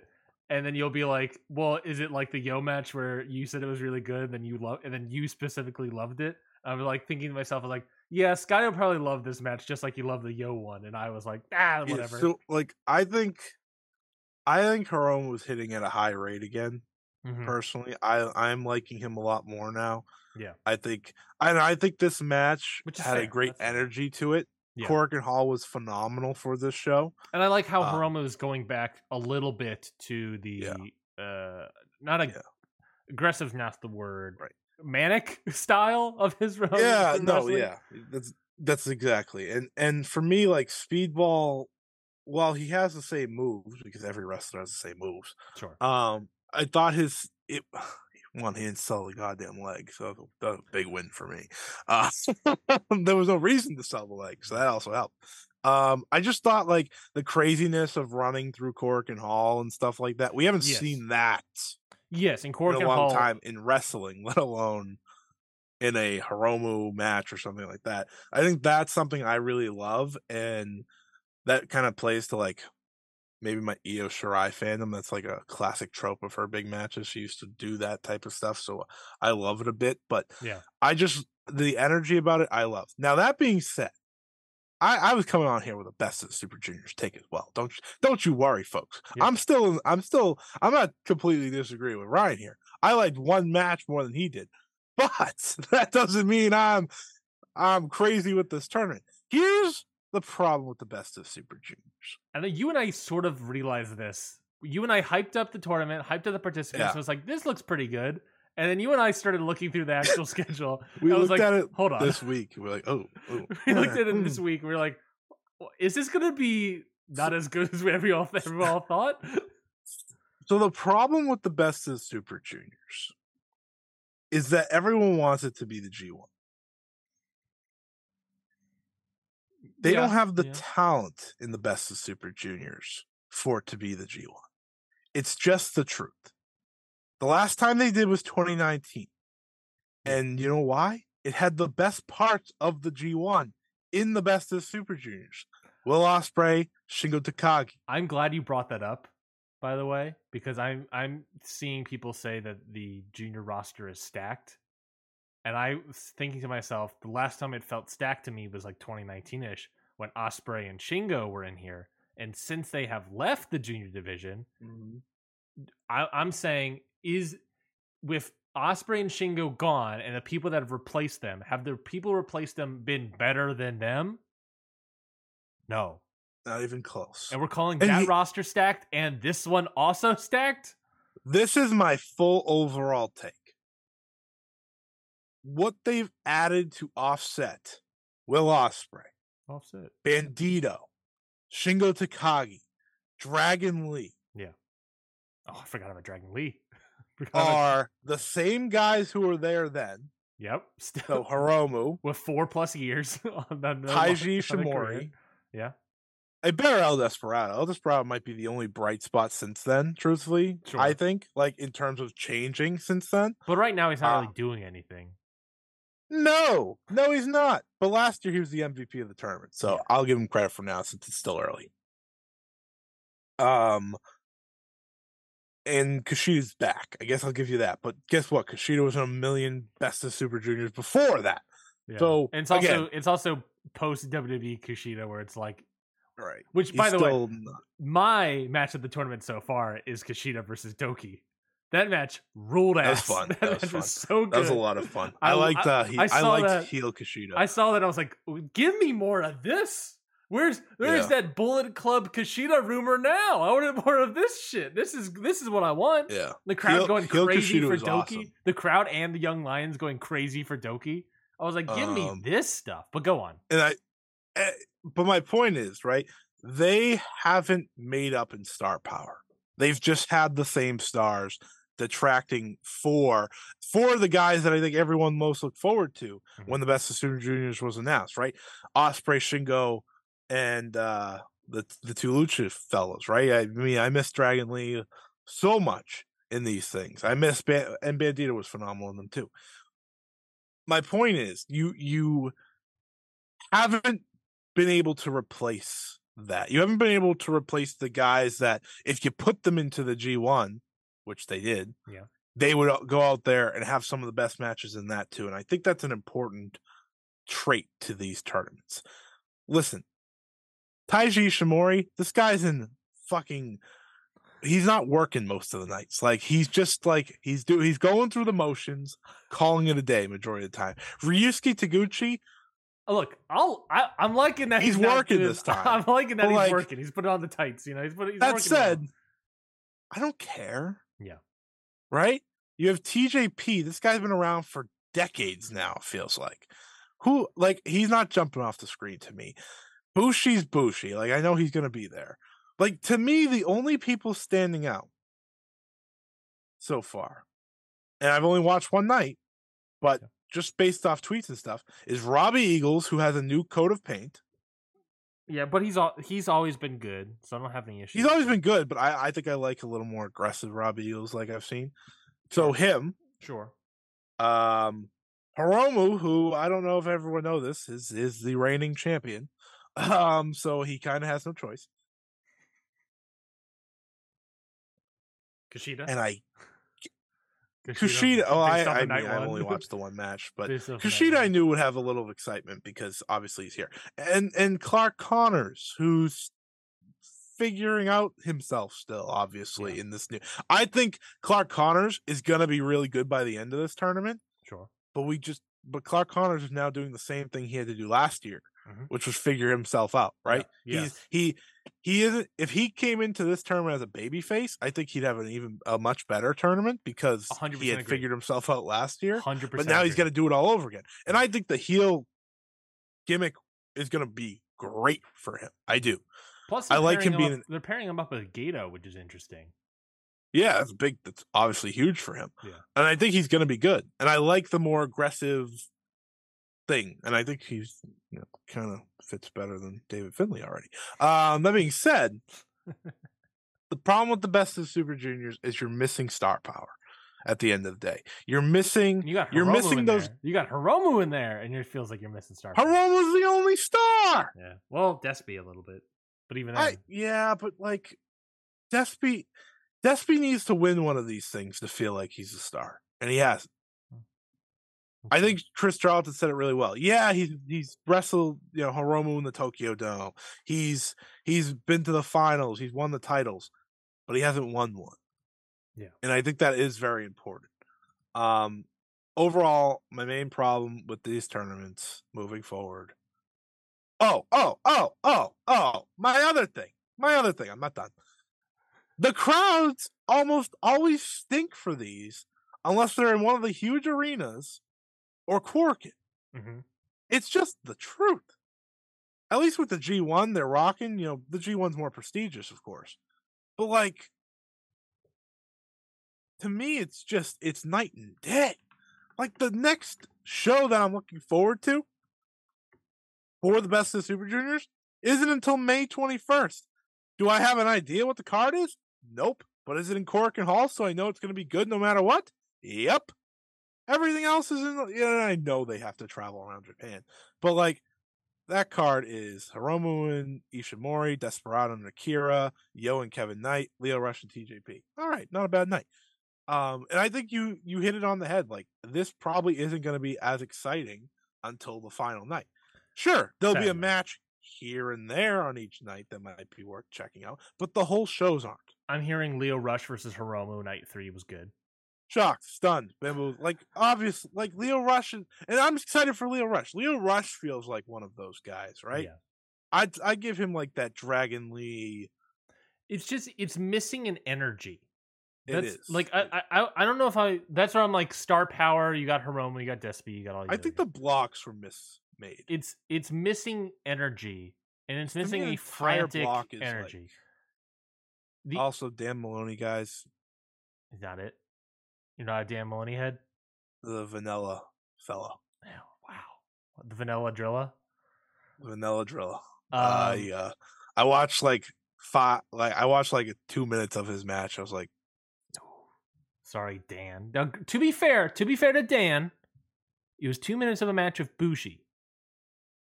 I don't know, man. And night two is match with Yoshinobu Kanemaru. So Kanemaru's great, and if he can't have a great match with, like, Kanemaru's good at, but Kanemaru needs the right opponent. I'm guessing Dan Maloney wasn't it. No. It was worse than the Bushi match. That was a match I gave 2.25 stars to. You bastard. It felt like the energy is missing from this tournament, and then all that energy got put into Fantastica Mania, and then they're like, "Oh shit, we don't have enough. We don't have enough." Well, there's the perfect thing, right? Fantastic Mania was an absolute complete success. Yeah, to the point where you hoped you would have more of those wrestlers in this tournament. At least one more. Instead, you only got Teton. I'll take Templario. I'll do it. Don't get me wrong. I love Teton. Yeah. But, oh man, this tournament would be a different vibe if you had Soberano Jr. here instead of Dan Maloney. Another reason I'm pushing back on the roster stacked debate is that people are including Mike Bailey as part of the roster. And listen, people love Mike Bailey. I get it. I like Mike Bailey. I'm not saying I don't like Mike Bailey. I loved his match with Hiromu. You did it. That's fine. But like I was on this show 3 months ago or 2 months ago after WrestleMania week saying I think I'm done. Yeah. And it's only because this match like was elevated from crowd and Hiromu and different opponent for him. Yeah. I'm not even planning to watch his night 2 match. It's not even on my docket. Who was his night 2 match? Don't know. I think it was Show. So that might be why. It was Show. And now, like, he has a match with TJP, and I might watch that. And I want to give TJP and Teton some shine. I thought they had a fun little match on night 1. It wasn't like anything exceptional or anything. Sure. It was a fun little match. TJP is a good wrestler. Yeah, he just doesn't. He just doesn't. He doesn't give you that Juice Robinson feel. You could figure out what his nickname is and get a laugh out of that if you want. It feels like this tournament's missing energy, and it already is starting to feel like this is just going to be. This happened last year. This feels like it's going to be background noise. Here's the problem. Here's the final problem, and I think you'll agree with me on this. Mm-hmm. Best of the Super Juniors needs outsiders so much more than the G1 does. Correct. I can agree with that. Because it needs energy. We went through the G1 it needs energy. Yeah, like it needs something new. In Japan based lineup for the junior division doesn't jump off the scene. Listen, not anymore. I think maybe 3 years down the road, yeah, it'll be exciting because Clark Connors and Kevin Knight are not agreed just out of young lines, because those are your young junior guys now. They don't have any others. But there are too many of those guys. You know what I mean? Like, there's too many of guys that are like figuring it out. Clark Connors, Kevin Knight, exactly. Master Wato is farther along, but still figuring it out. Exactly. Francisco Akira to a certain extent, even though he's fantastic at 23. He's fantastic at 23, but still to an element, still figuring it out. Not figured out. They don't have. Yo feels like he's still figuring it out. To me, last year's tournament had a better lineup. Plain and simple. You had the likes of El Lindemann, Ace Austin, right? Like kind of guys that you knew were good. Wheeler Yuta was in there. Yuta, I mean, I thought Yuta had a kind of. If Yuta went in this year, I think he did better. It'd be a lot better. I agree because it was 100%. also, but as he joined BCC and then he went into the tournament, so it gave him an ability to think. But it was the same sort of thing of he's figuring something out, and I think you have too many guys figuring something out. And they're all on the same block.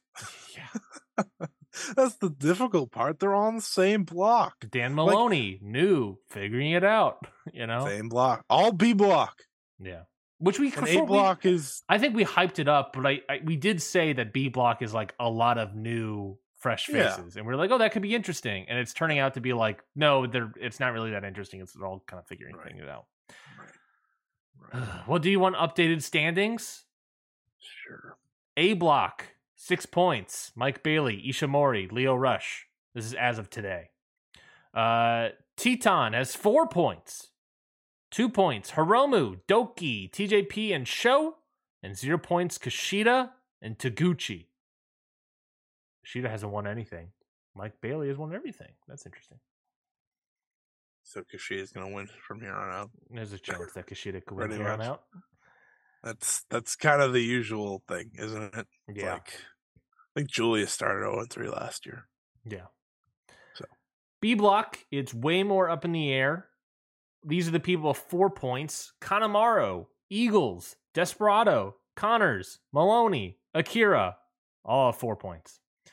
Wato, Yo, and Kevin Knight has 2 points, which, by the way, first 2 nights, Kevin Knight loses. By the way, spoilers for night 2. First 2 nights. I like Kevin Knight. Kevin Knight loses. He loses to Clark Connors, and then they do a post-match beatdown, which I think wasn't the most effective thing they could have done. Yeah, I think you made a good point on that. It should have been like Doki. It should have been Doki. They're not on the same block, but you get my point. It should have been someone that was more, that had more Over people, more of the Japanese audience invested in, or Kevin Knight should have won, and then Clark Connors beats him up. Kevin Knight's going to be that guy that I think helps fix this tournament down the line. What do you mean? Right, like he's exciting. He's going to be a very exciting guy to see in this 1, 2, 3 years down the line. He has charisma, but like everybody else, he's figuring it out still. He's like, I don't even know how long he's wrestled, but it's not a long time.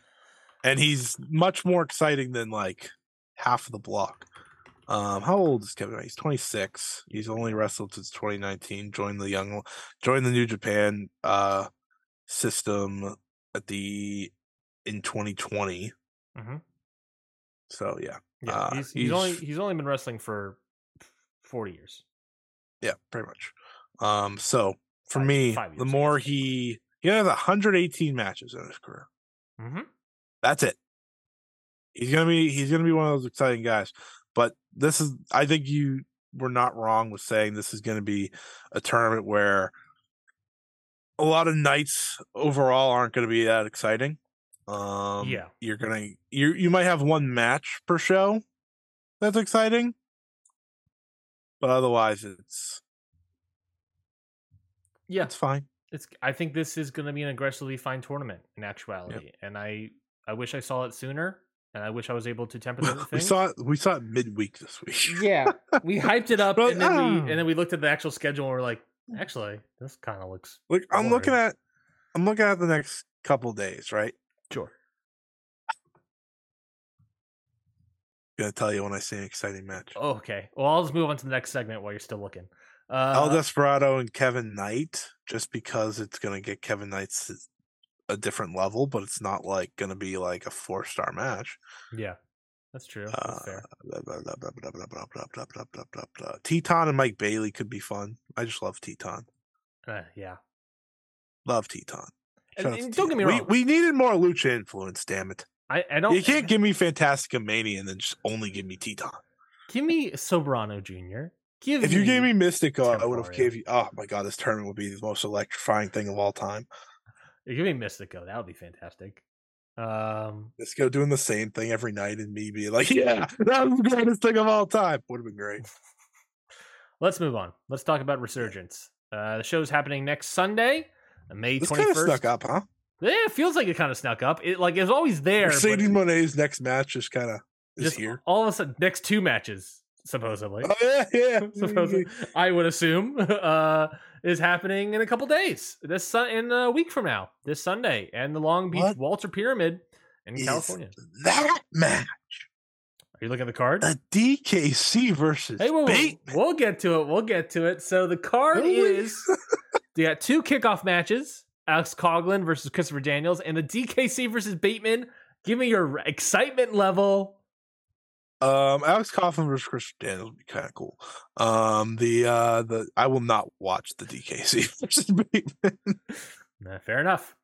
We are going to have a strong women's championship tournament. We got 2 first-round matches here. We'll talk about at the same time. Mercedes Moné versus Stephanie Vaquer. And then we also have Momo Kogo versus Willow Nightingale. I think everyone has really immediately thought it's going to be Mercedes Moné versus Willow Nightingale. That's pretty cool. I would be shocked by a Momo Kogo push here. And Stephanie I've never seen wrestle before, but apparently you say she's good. I think Stephanie Vaquer is the second best wrestler in this tournament. There's only 4, so I like Willow, but I think she's definitely better than Willow. That match is probably going to be the best match of the tournament. The Stephanie Vaquer and the Mercedes Moné one. Yeah, like I'm really excited about that one. Mm-hmm. But shout out to Momo Kogo. She's been out since like in concussion or something, right? She got Grand Queendom, yeah. So hopefully it's just because she's getting ready for this. Obviously Monet is winning this title, so like we can't really give much preview to it. It's like, all right, well, none of these people are beating her. Yeah, I mean, they're not. No. They're not. If Willow won, that would be a shock. New Japan crowning Willow before Tony Khan did in 2 different companies. Incredible. It'd be incredible. We'll see what happens. Third match: Badu Tito and Zack Sabre Jr. versus Beast versus Virus and Barbaro Cavernario. CMLL. When the hell did Cavernario make his way to this show? I didn't know that. I was CMLL. Like, Speaking of CMLL, TMDK Australia versus CMLL Lucha Wrestlers. So you bastards can get Cavernario to the US for the show, but you couldn't get him to Japan for the tournament? Well, I believe what do you hate me? I believe technically he's a heavyweight. He is? I believe he is. He don't look that big. He's a dense man. Fair enough. Good for him. Good for him. They're probably going to lose to TMDK. Fourth match. Fourth match, Street Fight, Fred Rosser versus Juice Robinson. Of course, this is the Wait a minute, time out. This isn't on Fight? What? It's on what? Hold on, huh? How do I watch this? It's only on New Japan? Oh, I don't like that. I might like that. It stinks on Fight. Well, good. Interesting. I didn't think about that. Well, no, hold on. But it's never Fight's fault because I've never had this issue with any other show be on New Japan on Fight. Well, I just think Fight's production stinks overall, but that's another conversation for another day. But Fight's not producing it. Fight don't produce most of the shows. We're blaming Fight until we see what it looks like on New Japan World now. Okay? Deal? I'm blaming New Japan. I'm blaming New Japan. I'm shocked. I am also. Yeah. It's on New Japan World only. Fascinating. And it's cheaper. How much is it on New Japan? $22. Hell yeah. Do I buy English? Why can't I get both? You can't get both? You only get one. Well, you can get both, but you only get one for the price of... You have to buy both to get the options. Yeah. I see. Well, have fun with that. But Street Fight, Fred Rosser versus Juice Robinson. They were going to have a match, and then Juice Robinson beat the piss out of Fred Rosser, and then they didn't have a match. And now they're going to have a street fight here. They didn't. Yeah, sure. Great. So we're getting a street fight. It should be good. I think this should be good. Yeah, it should be good. I'm liking Fred Rosser.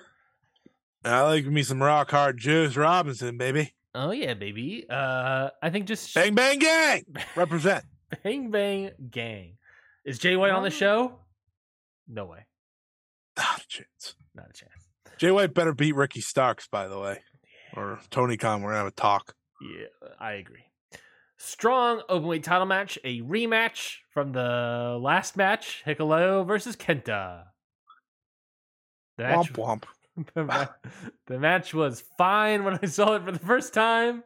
Not excited to see what they build upon fine. All right, this next match. This next match slaps. Rocky Romero, Tomohiro Ishii, and Kazuchika Okada versus Wheeler Yuta, Shota Umino, and John Moxley. And his dad. His father, Jonathan Mox. This should be good. I guess we know what team's challenging at Dominion. You mean Rocky's eating the pin here? Yeah, and it'll be Wheeler. Because...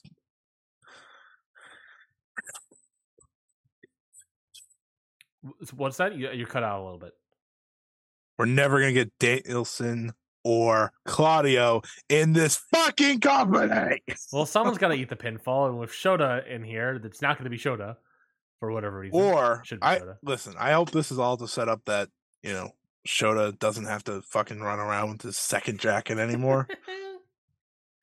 That's what I think it's going to be. I think Mox is probably going to lay him out after they lose. I hope for this match, Shota does not replicate Okada, Moxley, or Tanahashi or Naito. He just replicates Ishii.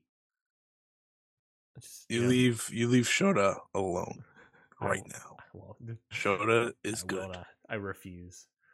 Shota is good. Shota is the future, and you will accept it. No, the future is Yota Tsuji. I'm a huge Yota Tsuji guy over Shota. You haven't even seen Yota Tsuji have a match yet.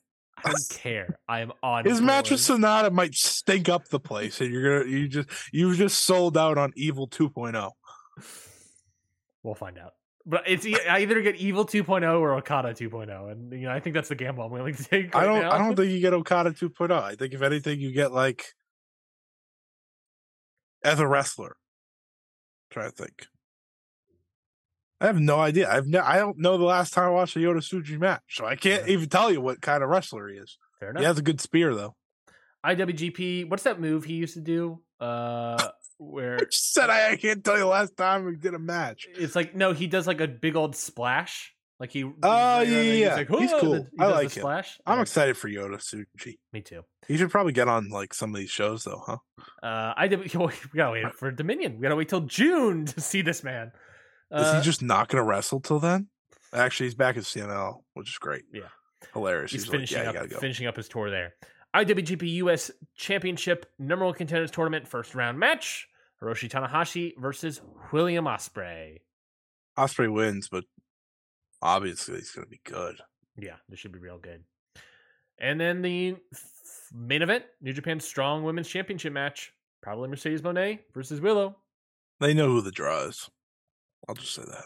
What's interesting about this show is that it's always interesting about New Japan shows, in between the big shows, is that most of these matches I could probably guess. The top 3, I can guess who's winning, right? Yeah. Hikuleo, I'll also guess that he's winning, so I'll say 4. I could guess. No idea between Fred and Juice. No idea for that one. That's the only one where I definitely don't know. But they're always predictable. Yeah, for the most part, these are always predictable. However, these are also going to be all really good to great matches. Yeah. So did you see the All Together Again lineup? I've seen some. I think there's only been 2 or 3 matches announced, right? Well, did you see what the main event is? That's all you need to see. Well, it's incredibly impossible to read on the website, but I assume the main event is Kiyomiya, Kento Miyohara, and Tanahashi versus Kano, Yuma Aoyagi, and Kazuchika Okada. It's real graps, baby. We got Okada and Kiyomiya on the opposite side of a match once again. Listen, I'm gonna get to see Kento and Okada square up in any form.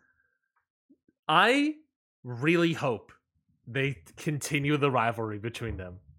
I pray to they God. Absolutely are. Kiyomiya literally tweeted calling himself the main character. And I said, yeah, you are. Yeah, you are, buddy. Keep telling yourself that, you nerd. I love Kaito, but poor guy. He's had a tough couple. He's had a tough couple months. Yeah. Yeah, he lost to Okada. Pretty much destroyed by Okada. He got his shit kicked in by Okada and then lost to him. And then Jake Lee ran through him. and then he couldn't make it to the WWE Hall of Fame. This poor guy. I like him though. He's really good, so it's okay. All right, is that the end of the show? Well, I was going to walk you through the Queen of the Indies. We got a couple more minutes. So you watched this show last night. This is West Coast Pro Wrestling and Pro Wrestling Revolution's Queen on of accident. The Indies. I watched it live. I never watch things live. What did you think of the tournament? Thought it was good. Solid. Better than good. King of Indies. Wow, that's good. I heard King of Indies sucked ass. So easily better than King of Indies. Mm-hmm. I thought more some standout matches. Maria versus Mio Momono, which shouldn't come as much of a shock. I thought Billy Starks kind of wrestled circles around Unagi Sayaka. Really? Interesting. I think Unagi. I've had some takes on Unagi lately. Mm-hmm. I think Unagi's kind of dropped the ball a little bit since leaving Stardom. I think she hasn't evolved at all. Mm-hmm. And if anything, I think she's backtracked a little bit. From like Anna Jay syndrome. Yeah, I mean she's still better than Anna Jay. Hold on. We're not in disagreement about that. But she's just not where I think she was going in Stardom, and obviously that has to do with not having maybe a reason to anymore. You know, because she's just on the indies and stuff like that. She's still very popular. I was told she was the most popular person there last night, which shouldn't really come as a shock. Yeah. But yeah, I thought Hyan and Slamovich was pretty good too. Okay. I didn't see the only match I didn't get to see was Lady Frost and Dolce Tormenta. Yeah, I didn't get to see that one, but Lady Frost is quite good. They had it was cool to see Chigusa Nagayo. Obviously, legend of the business, seeing her wrestle. Takumi Iroha and Nicole Savoy had a little good point in that match. I have no idea who Charisma is. There was just this girl named Charisma in this match. I was like, why does she get to wrestle Chigusa Nagayo? I was like, why is she the one? Was she the one pinned? No, Nicole Savoy was. Really? Well, I guess she's Nicole retired. Savoy's not around. Yeah, she's retired and came back for like one match. She's like, oh yeah, I'll wrestle Iroha. And yeah, I'll wrestle. I'll come and wrestle Chigusa Nagayo. Oh, sure. Then they had a tag match to decide the finals. Yeah. I was like, oh, so politics, nice. But it wasn't because they just put the two champions on the same side. They put Masha and Mio on the same side. I was like, all right, they better be the ones in the finals then, which they were. Thank God. I thought Lady Frost and Unagi were fun together. I thought Unagi looked better in this match than she did against Billy Stark, and obviously, she could communicate with Mio easier, so that definitely helped. Sure. As opposed to Billy. So she definitely felt comfortable in there. I thought her and Mio looked good. It was Unagi who took the fall. Interesting. Which I thought was a little interesting. Obviously, Lady Frost could have. I mean, she's not signed. And who pinned Unagi? I believe it was Mio Momono who pinned Unagi. Okay. And they both work for Marvelous, so it makes sense. Yeah, I was like, that's fine. Unagi's not a full time with Marvelous, but at this point she pretty much is. Yeah. And then the main event I thought it was the best women's match on US soil this year. Really? Masha Slamovich, Mio Momono, Queen of the Indies final match of the year. US soil. US women's match of the year. So far. It's either that or Jamie Hayter and Sakura. That was a good match. That was really good. But you're saying or Athena and someone. Athena and Sakura was good. Athena and Willow was good. Rhea, we talked about Rhea and Charlotte. Rhea and Charlotte's second half was good. yeah. What about Rhea Vega? What about that one? Was that up there? Not even close. I guess it wasn't technically U.S. soil. It was technically a U.S. territory soil. So it also was just a wrestling match. It just was yeah. But I thought it was. I thought this was the best I think I've seen Masha. Okay. And there's a comfortability there for her. Obviously, she trained with Marvelous. Yeah. Mio Momono was very emotional heading into this match. I think she wasn't even supposed to be in this tournament. Really? It was Queen Aminata. Queen Aminata got Yes, hurt. you were right. They replaced her Mio with jumped Momono. in. Mm-hmm. I think Queen Aminata might have won this had that been the case. It's possible. But Mio jumped in. These two were really good. It felt as important as a final should, which is very rare in the indies. I've learned. That's really good to hear. Yeah, like I had a lot, and obviously I love Mio Momono, so that helps.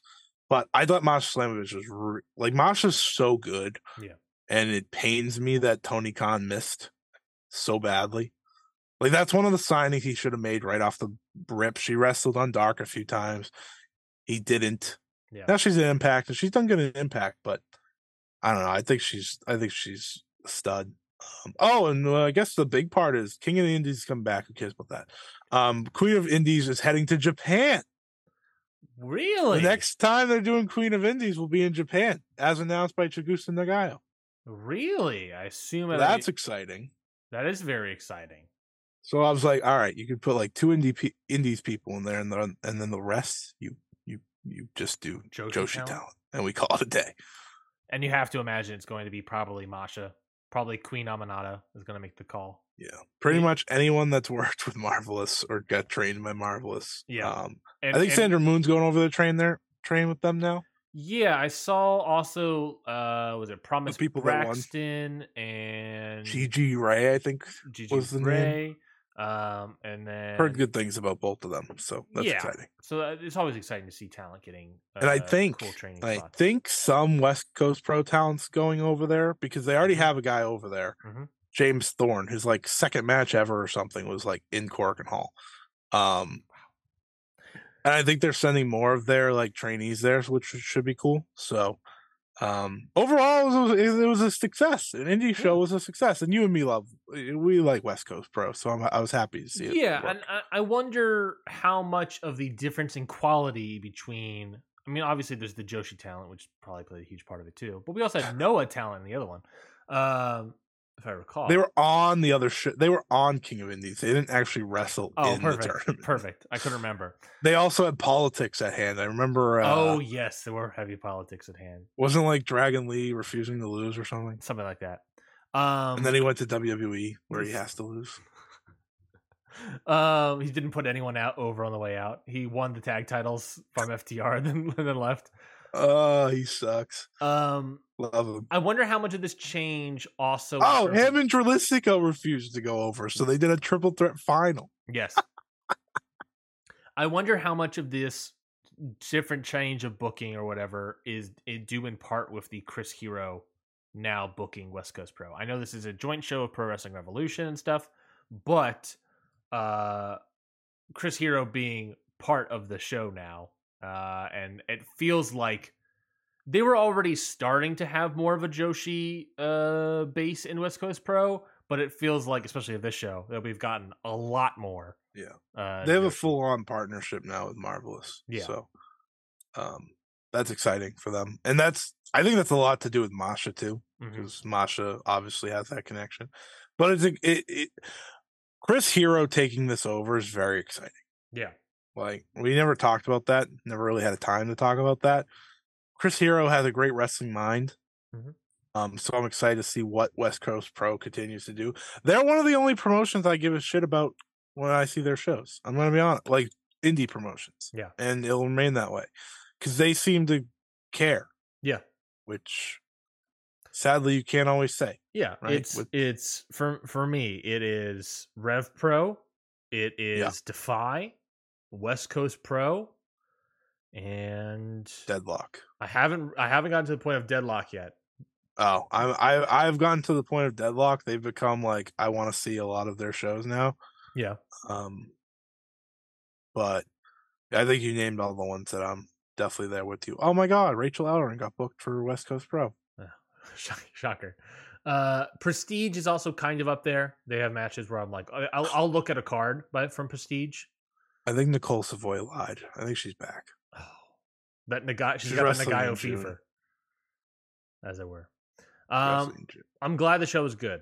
I'm definitely gonna check it out. Is the rest of the tournament worth watching, or just watch the finals? I'd watch Maria and Mio, and you're probably gonna you watch the tag too. Tag's good. The 6-woman tag, or the I watch. The 6-woman tag's fun. It's not like anything essential. Takumi was like heads and shoulders above everyone. So, I mean, she did a lot of the work, but she also absolutely tossed Nicole Savoy.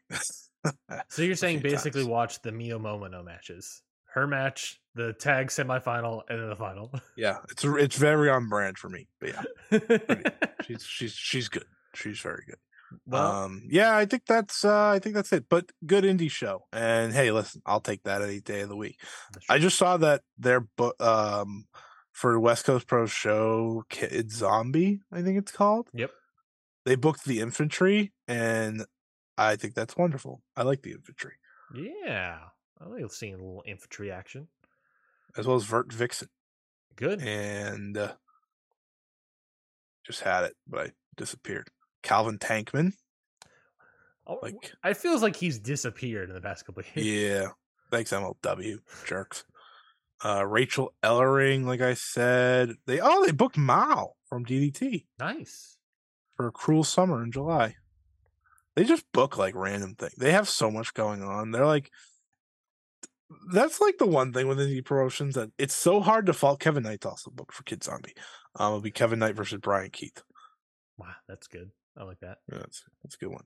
But that's like my one problem with indies overall is that they announce way too much at the same time. And I think this is more of a GCW problem. Sure. Because they announce like 7 shows at once. And obviously this is what you're supposed to do, but they have so many shows going on. It's hard to keep track of like.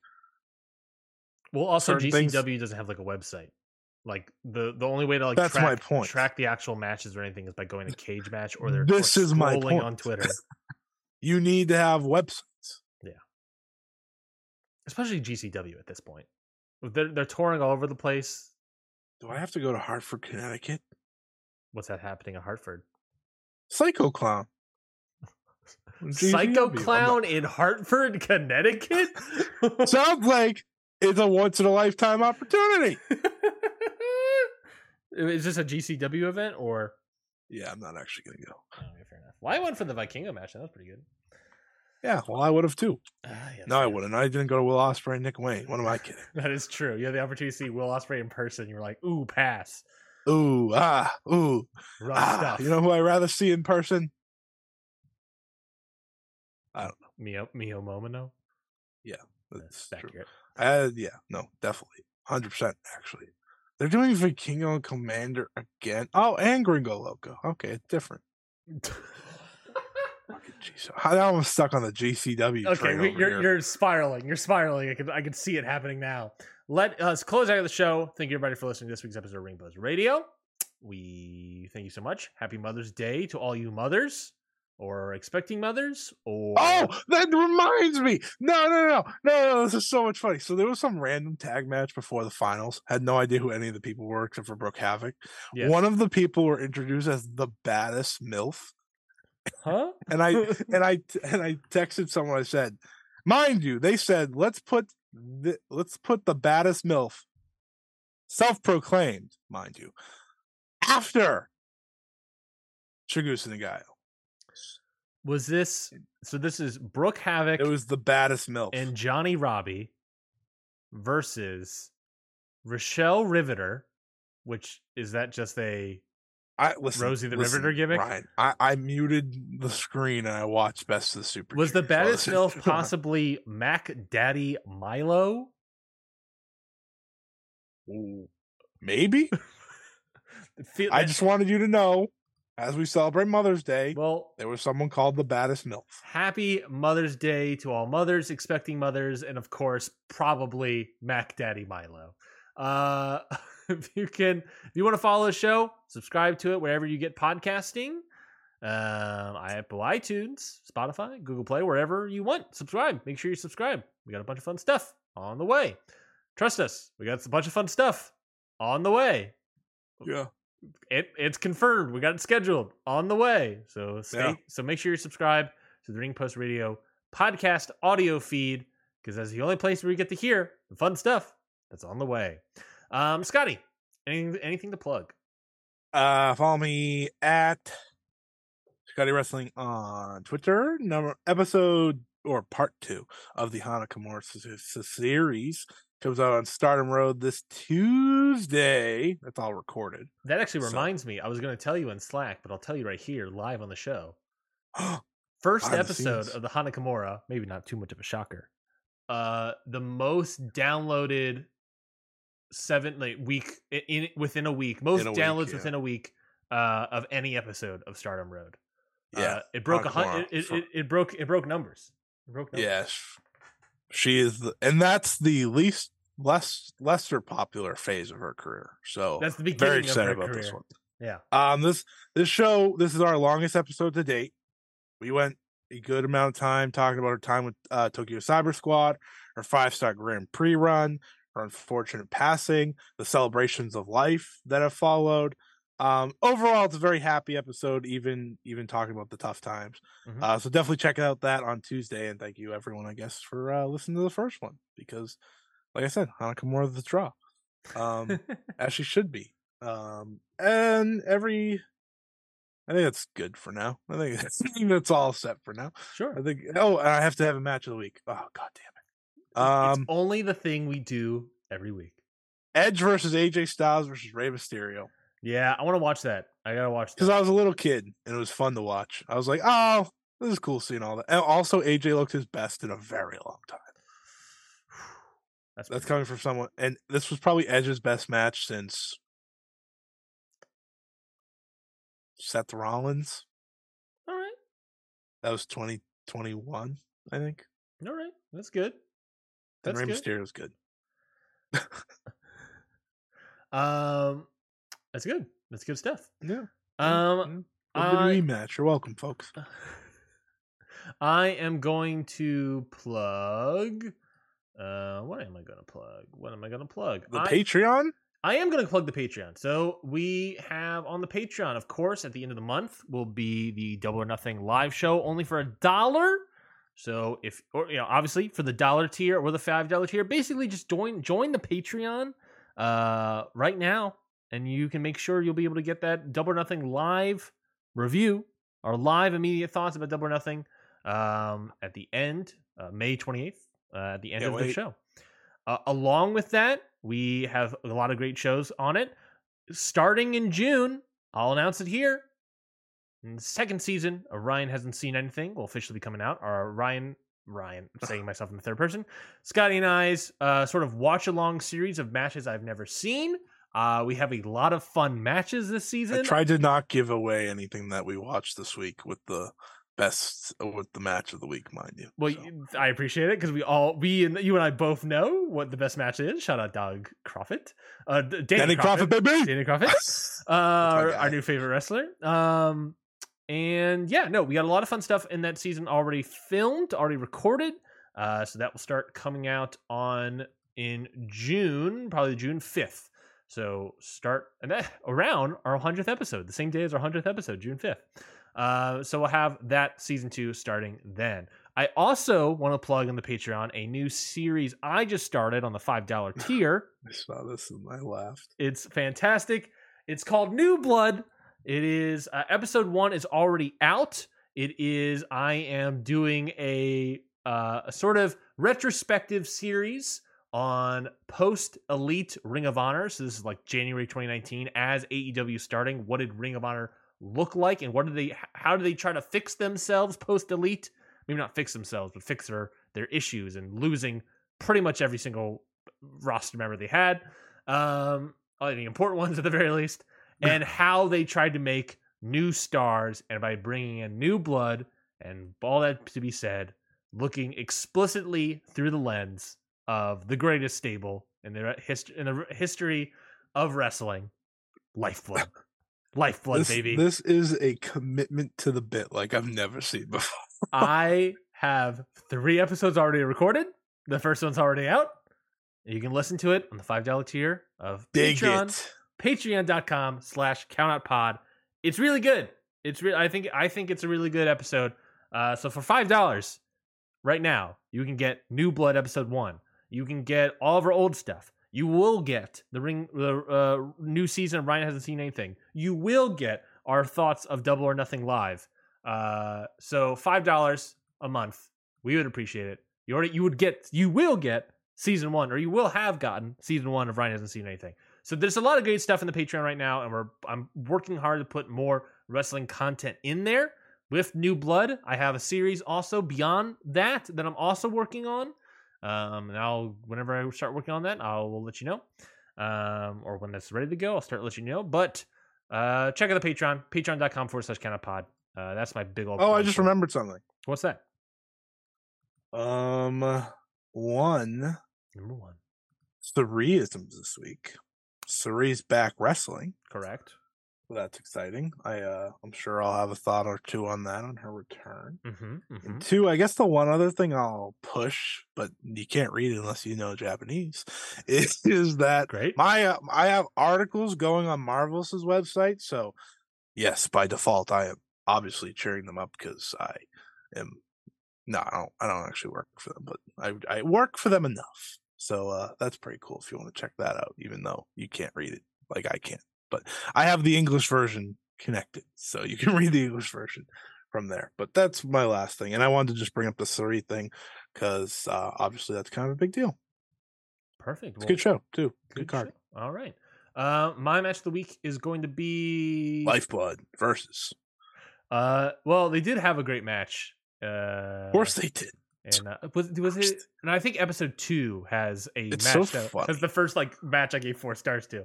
And it's so funny that Juice Robinson, during his hottest period, was also part of that group. Yeah, when Lifeblood begins, he is IWGP US Heavyweight Champion, and he won it off of Cody Rhodes. That is how Lifeblood begins. This is Lifeblood. But I talk about all that stuff in New Blood. I think that's a good show. My match of the week, speaking of old matches, 1993. Going all the way to June 13th, 1993. The King of the Ring pay-per-view. The match between Bret Hart and Mr. Perfect. Great match. I've seen that match. It's really good stuff. That one's good. Obviously, their SummerSlam match is also killer. Love their SummerSlam match. They're both very good. I think I went 5 in the SummerSlam match, but I went 4 here. Both really, really good. 5 on SummerSlam, too. Yeah, so that was my match of the week. That's the match I saw from this past week. That was really good. From this past week? For this past week? The match was from this past week? Yeah, it took place. I time traveled. That's terrifying. I time traveled. I don't know if you know this yet, Scotty, but I invented a time traveling device. So when I say I watched these Lifeblood matches. You were in there in person? The first taping took place in Atlanta. There was probably plenty of seats. Center Stage is a pretty big arena. It took place. They Lifeblood deblued. God, fuck the show. End the show. We'll see you all next week for another episode of Ring Post Radio. Goodbye, everybody. Shout out Lifeblood. This has been a Count Out Podcast. Hey, have you guys heard of the new show on the Count Out Network, the Ichiban Sweetcast? It's the brand new New Japan Pro Wrestling podcast starring the International Wrestling Grand Prix. That's me, your good friend Curtis Spears. And me, your bad friend Rafe Hewson. And we're here to talk about everything New Japan Pro Wrestling, reacting to everything, getting worked up, getting very happy, sometimes crying. Kind of like something else we used to do, right? Oh, yeah. That was the old Okada Shorts podcast, right? That's right. And if you love that show, you're going to love this show because it's exactly the same show. Yeah, we just had to change the name. Yeah, we did. But you can check it everywhere on a social media handle that we haven't made yet. Yeah, we're really new to this. So what you can do is search on your favorite podcast catcher of choice. Look for the Ichiban Sweetcast. Sweetcast, Ichiban.